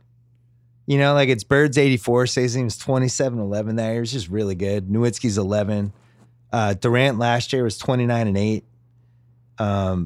Kareem's 74 season. Shaq, all 3 seasons when he was the best player in the league. 00, 01, and 02. And then all the big Jordan seasons. And then all the LeBron seasons, you would think. So that's good. So the thing is, it's a good list, obviously. I don't want to sound like I was stating the obvious. Like, thanks for coming today, Ryan. I knew Kawhi was talented. I still was never ready to go there. Like, I voted for him, I think, second for MVP that one year. I definitely thought he was one of the best players in the 14 finals. That he had that playoffs 2 years ago. He was great. But guys have had moments like that. This is different. He's now at a different place, I think, historically, and just like what I thought his ceiling would be as a player. The two-way thing he did in the first 3 rounds was really, really, really high up there. I guess I don't know. Like, I've always kind of felt like he was in this group, but not that group that you just listed to me. But you know, he's different in the way that Giannis is different. That's why the parallels in that series was interesting for the backstory stuff. That if you're going to be one of those guys, we usually know like maybe first year, the worst your second year, right? Yeah. Like everybody you just mentioned, it was really probably first year for every one of those dudes. Yeah. Maybe not Dirk. I mean, maybe not Dirk. Dirk maybe like third year for Dirk. But everybody else, like that's why, sometimes when a guy, he goes in the lottery, he goes fourth, and then he's on a new team his third year, and then that whole fan base is like, awesome. We're just going to be like, not really. Yeah. Because he's probably going to suck. No offense. Kawhi's just so different from any kind of person that we could say arguably is the best player in the world. I think what's amazing about this run and why I think it's going to be remembered, win or lose, what happens in this finals is the two-way stuff. And the fact that he was just kind of deciding which player to take out each round and then doing a really good job. Like the numbers on Giannis, there was a pretty big sample size of the effect that he had on Giannis. The stretch that he had at the end of game 3, when it's just like for 3 minutes, they were down like 12-13. And for 3 minutes, he just did like every single thing in the basketball court. He even got his own rebound in the free throw, which he crossed the line. They never call that for some reason. They never call it. But he just did everything. He like by himself brought them back. And then in the fourth quarter, other guys stepped in. But that was really like high up there. But think of all the times too in basketball where we'll say like, well, why can't this guy just do this? Drive more, right? That's like people sitting at home, just drive to the hoop more, just drive to the hoop more. First of all, there's never been any basketball, not even Jordan. No one can just drive to the hoop relentlessly all night long. Yeah. It just doesn't work that way. Whether you're going to get tired or different things are going to happen in front of you defensively. You're going to get 6 fouls. Yeah, you can't just drive to the hoop every single possession, even though it drives me nuts when commentators say that kind of stuff. Like, oh, you're going to take it to the hoop, you're going to take it to the hoop more. Yeah. He finds a way to kind of do it, though. He finds a way to just, Steph always had this thing where when I'd watch him when he was rolling, it was like everything in the basketball court was happening around him. Yeah. He was the sun and everything else was connected to him. When it first started becoming really apparent, like this Steph Curry thing's insane, okay? But Kawhi does it in a way where you almost don't even realize it's happening to you. Where, I'm going to get this board. Yep, I'm going to go length of the floor. All right, now I got my layup. Now I got an and one. Okay, I'm going to come down here. I'm going to defend this guy. I'm going to get this rebound. And you're just like, how did this guy all of a sudden become like the one player doing everything in the game? And because, I mean, look, the dunk he had to finish out game 6 was sick, but that's not usually... Like he's just rocking you to death. The block was underrated like a minute after. Giannis did get his revenge on that dunk. Oh, he went way up. Yeah. You know what else is crazy about this Kawhi season? I mean, I would say out of all these guys I just mentioned, Hakeem is the best defensive player. Jordan's probably, until this Kawhi season, the second. I think Kawhi is more impactful defensively because he can guard more guys. But the really crazy thing, he's almost a 50-40-90 guy this year.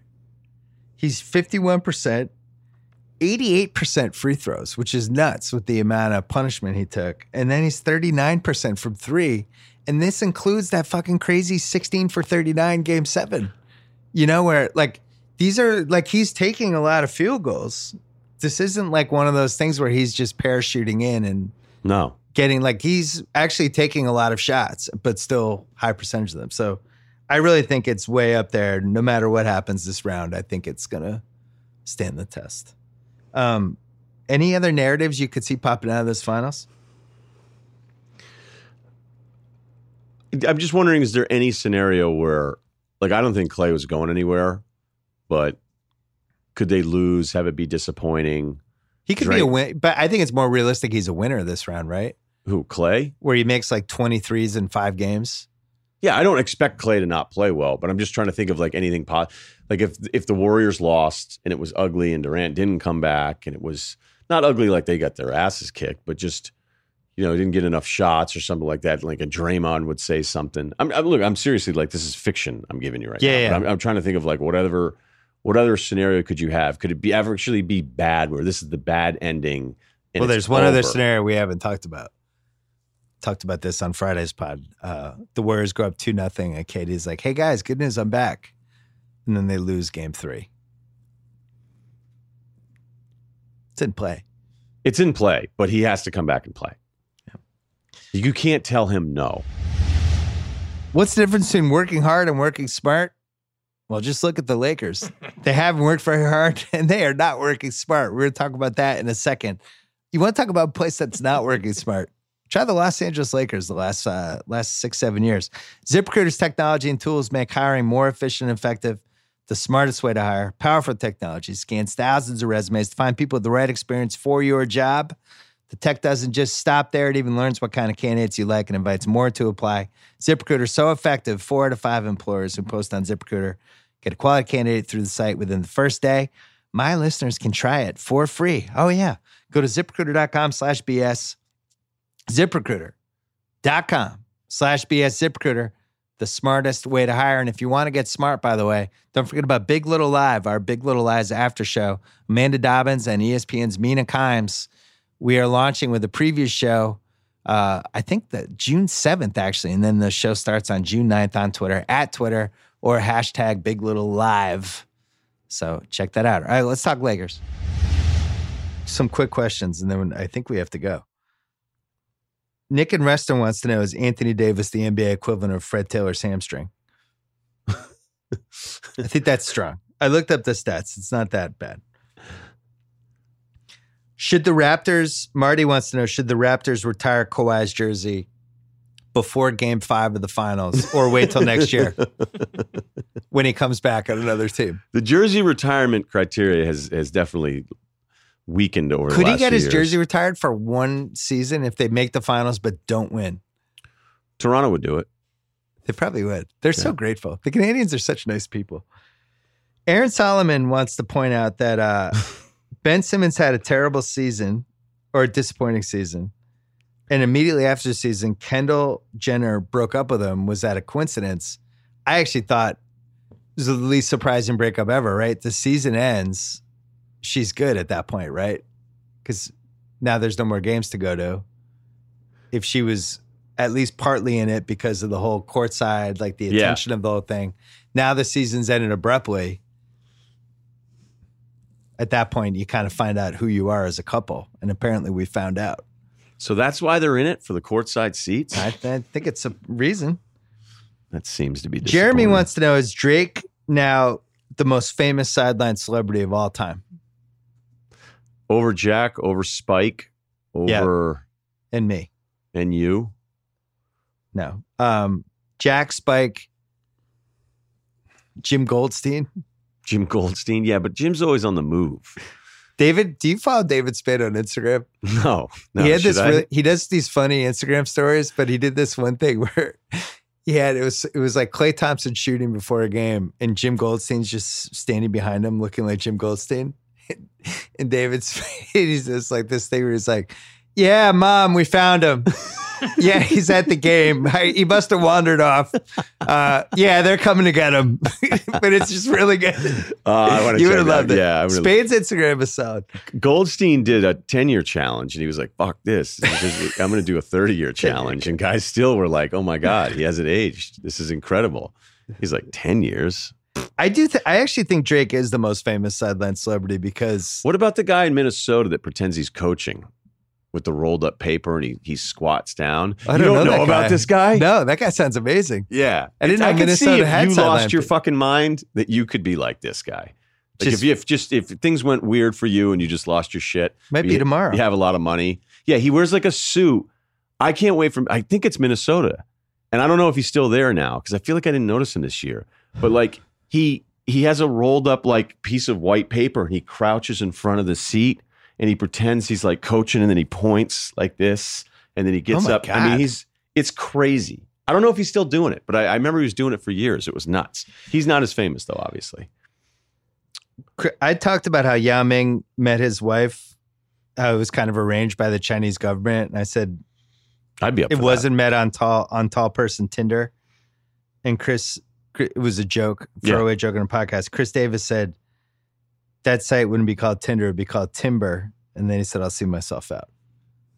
Good stuff out Timber. of you. On a Tuesday? Timber, not Tinder, Timber. Yeah. That was good. Carl Forsman wants us to give our best guess for the starting point guard for every NBA team next year, which is impossible because there's like 20 spots. But I actually made a list of all the people that I'm positive will be the point guard next year. Here's the list. Okay. Atlanta, Trae Young. Cleveland, Colin Sexton. Denver, Jamal Murray. Golden State, Curry. Milwaukee, Bledsoe, OKC, Westbrook, Philly, Simmons, Portland, Lillard, Sacramento, Fox, Utah, Mitchell.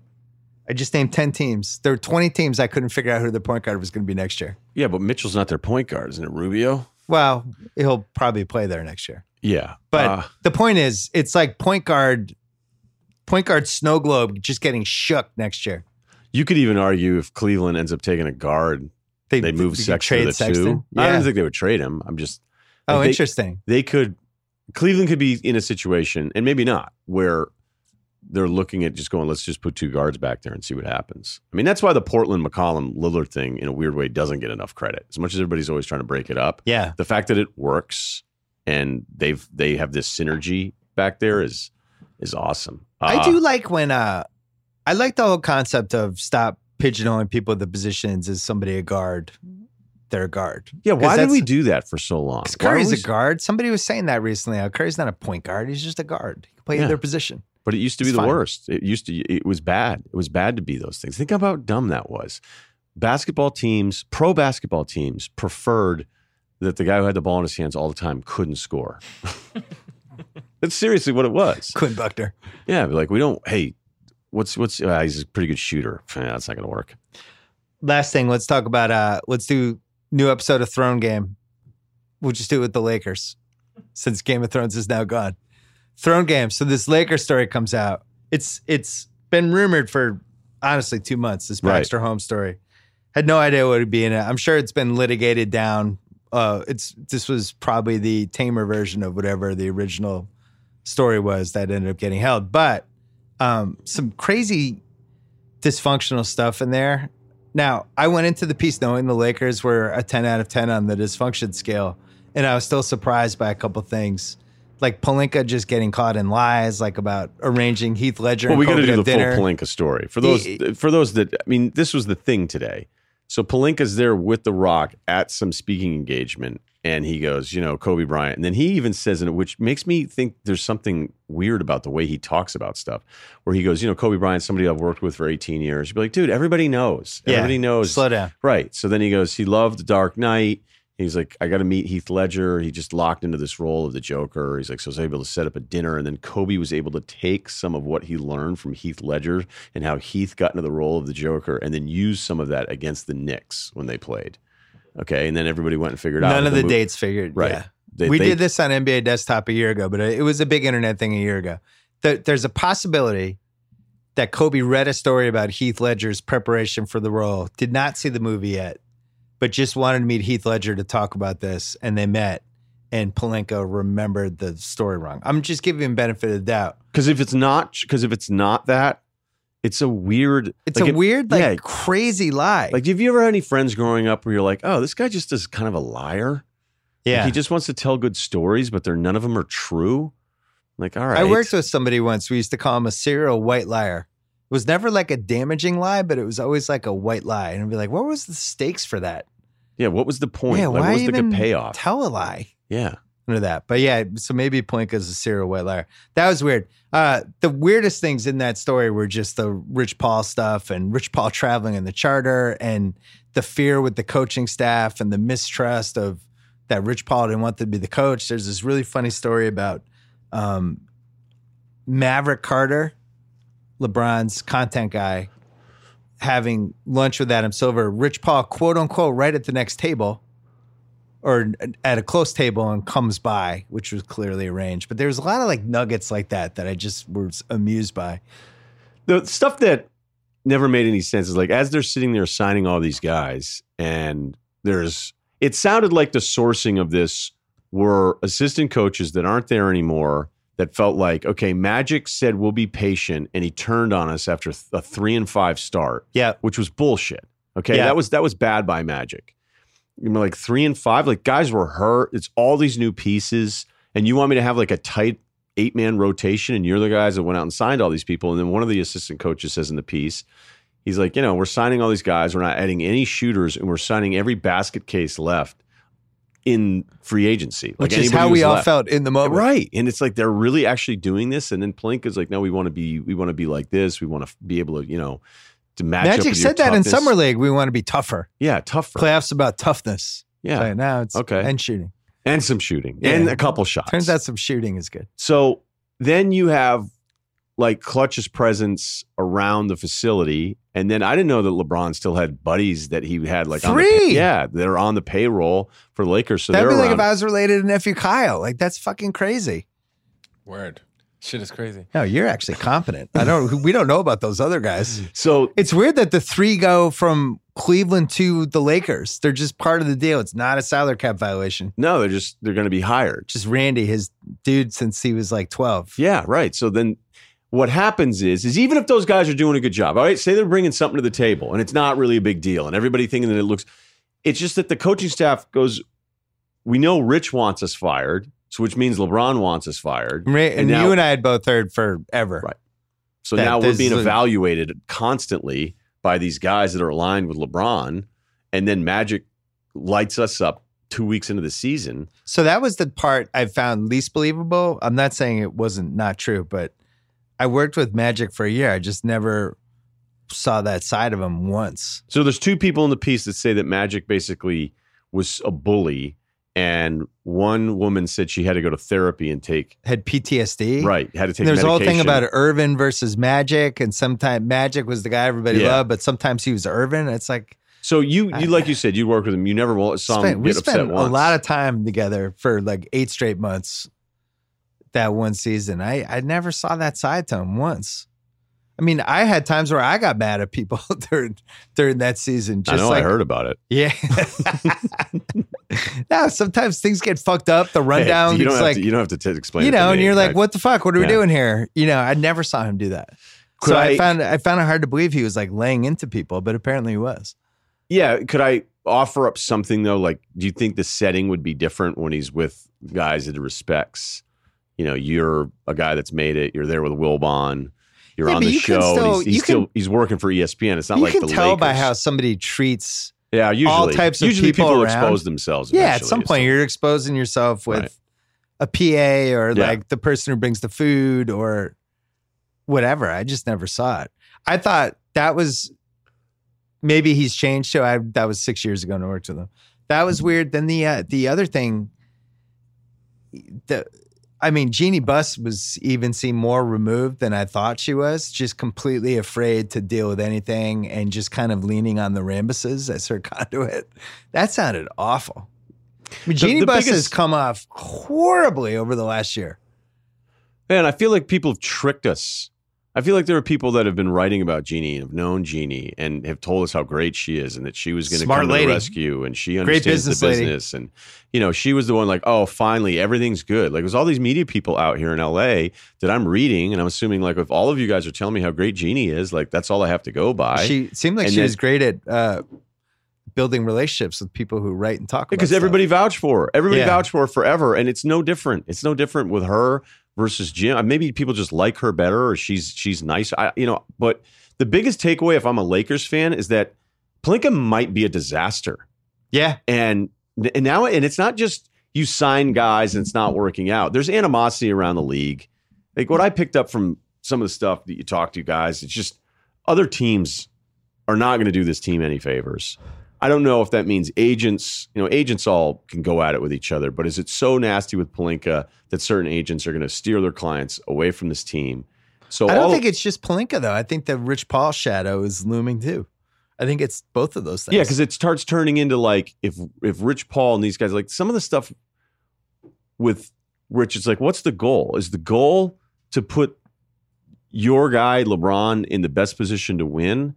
Or is the goal to show everybody like how much juice you guys have? I honestly think it's that. Because I think sometimes, well, it's not sometimes. This was the battle in Cleveland. It's the Paul George thing all over again. It's like, can you commit to, like, if you are part of a team, there are some sacrifices, no matter how great, how powerful you are, where it's like, can we all be on the same page for some stuff? And it doesn't seem like that's always the case.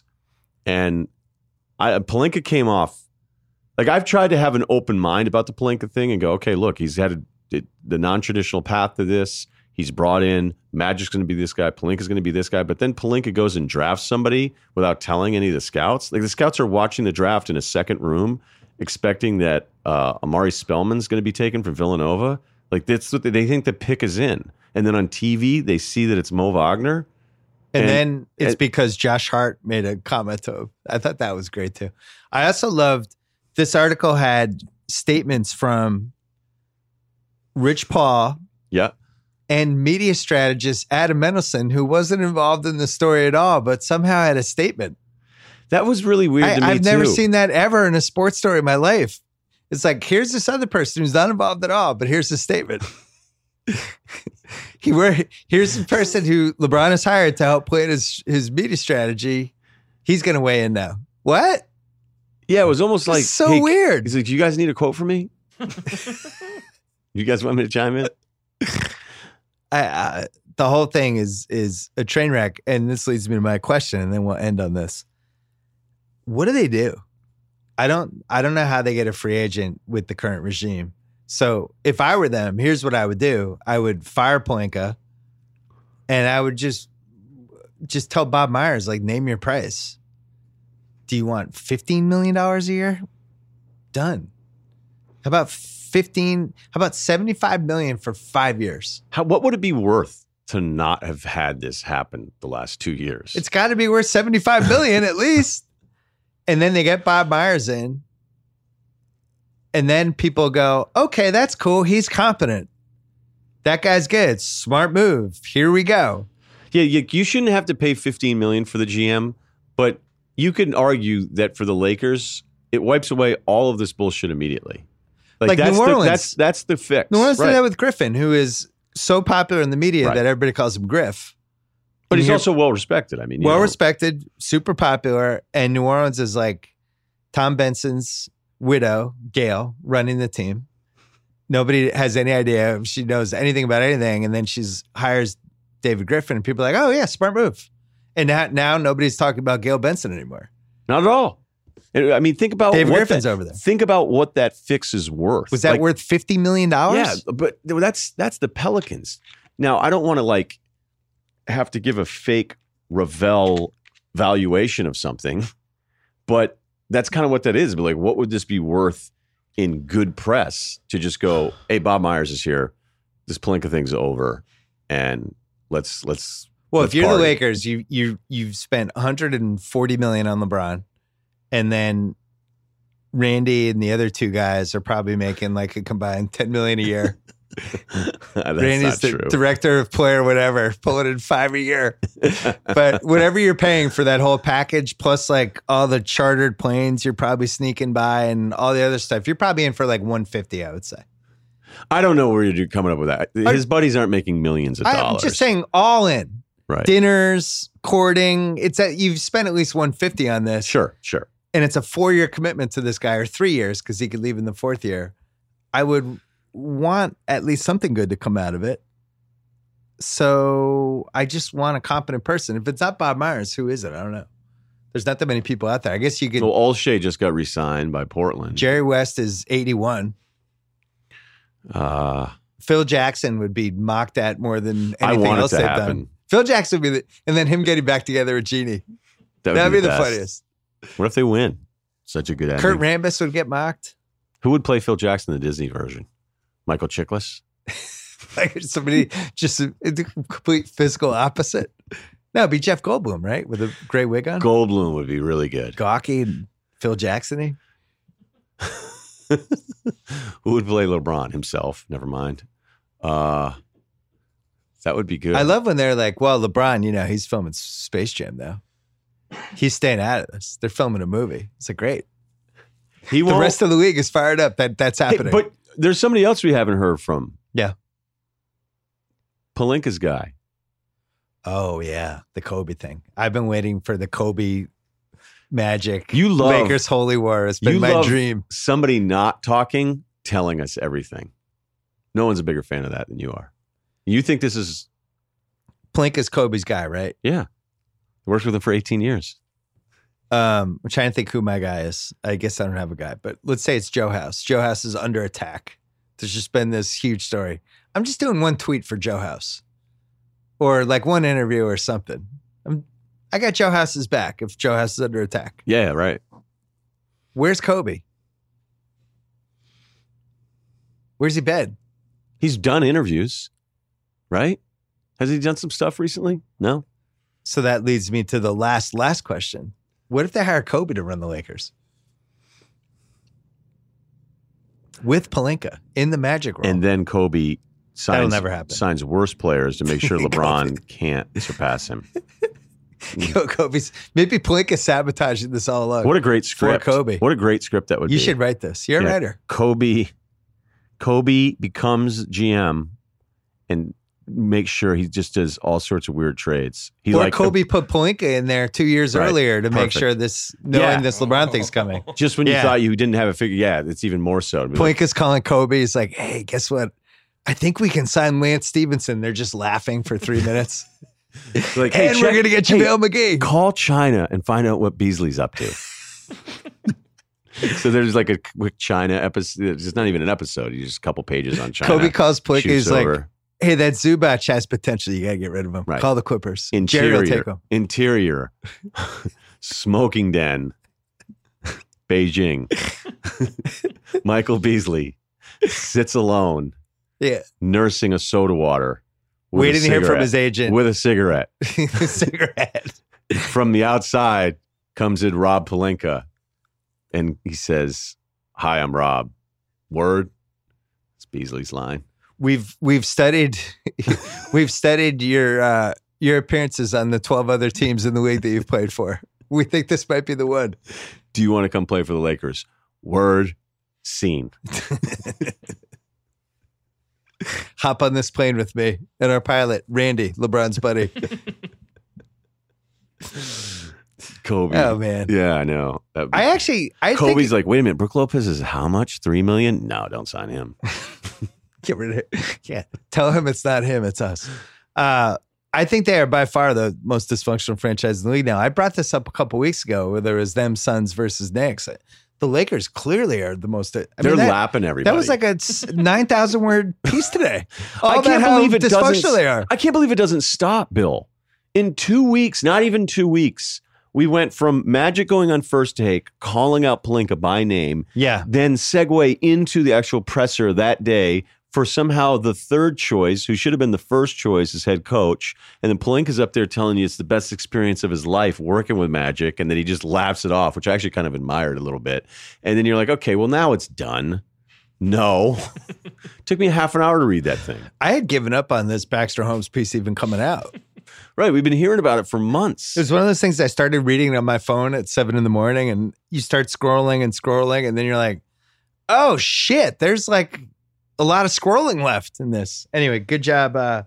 Interesting piece. I will say the one red flag for me was there's a lot of disgruntled people out there that had a vested interest in that piece being written. So, you always have to take that with a grain of salt because you have all the people that, the Luke Walton coaching staff side. You have all the disgruntled front office employees, people who were let go. You have other agents who can't stand Rich Paul. So put it this way, there's a lot of ways to go if you're looking for sources. Absolutely. I mean, the way the sources were kind of, they're anonymous, and I don't have a problem with that as much as other people do. Well, also he gave everybody a chance to talk, and nobody except for Adam Mendelsohn came in with a big statement. That's all I got today. Yeah. All right. Well, this is fun. All right. Good seeing you. We'll do next week at some point. Yeah. Yeah. All right. All right. Thanks to The Zone. Don't forget to go to DAZN.com. Anthony Joshua fight is coming this week. It's gonna be a fun one. He's got to take care of business, and we're heading towards some big stuff coming up in the heavyweight division. Thanks to Simply Safe. Easy to use protection, no contracts, fair prices, and they're from the City of Champions, Boston. I like it because it's engineered to keep working during power outages or down Wi-Fi, and also they're from Boston. Go with the only home security I trust, Simply Safe, by going to simplysafe.com/BS. Simply Safe with 2 I's, simplysafe.com/BS. Thanks as well to Home Depot, where you can get the best in home decor, thousands of on-trend prices to help fill your space, plus in-store returns and free, flexible delivery. Shop homedepot.com/decor and save up to 10% with code BS Home Depot. Valid on select items only online. Free delivery on select items, $45 or more. Visit homedepot.com for more information. We're back with one more pod later this week. Don't forget about the Rewatchables feed. The Hangover is on there. And Rewatchables 1999 coming up. Austin Powers 2 later in the week. Until then.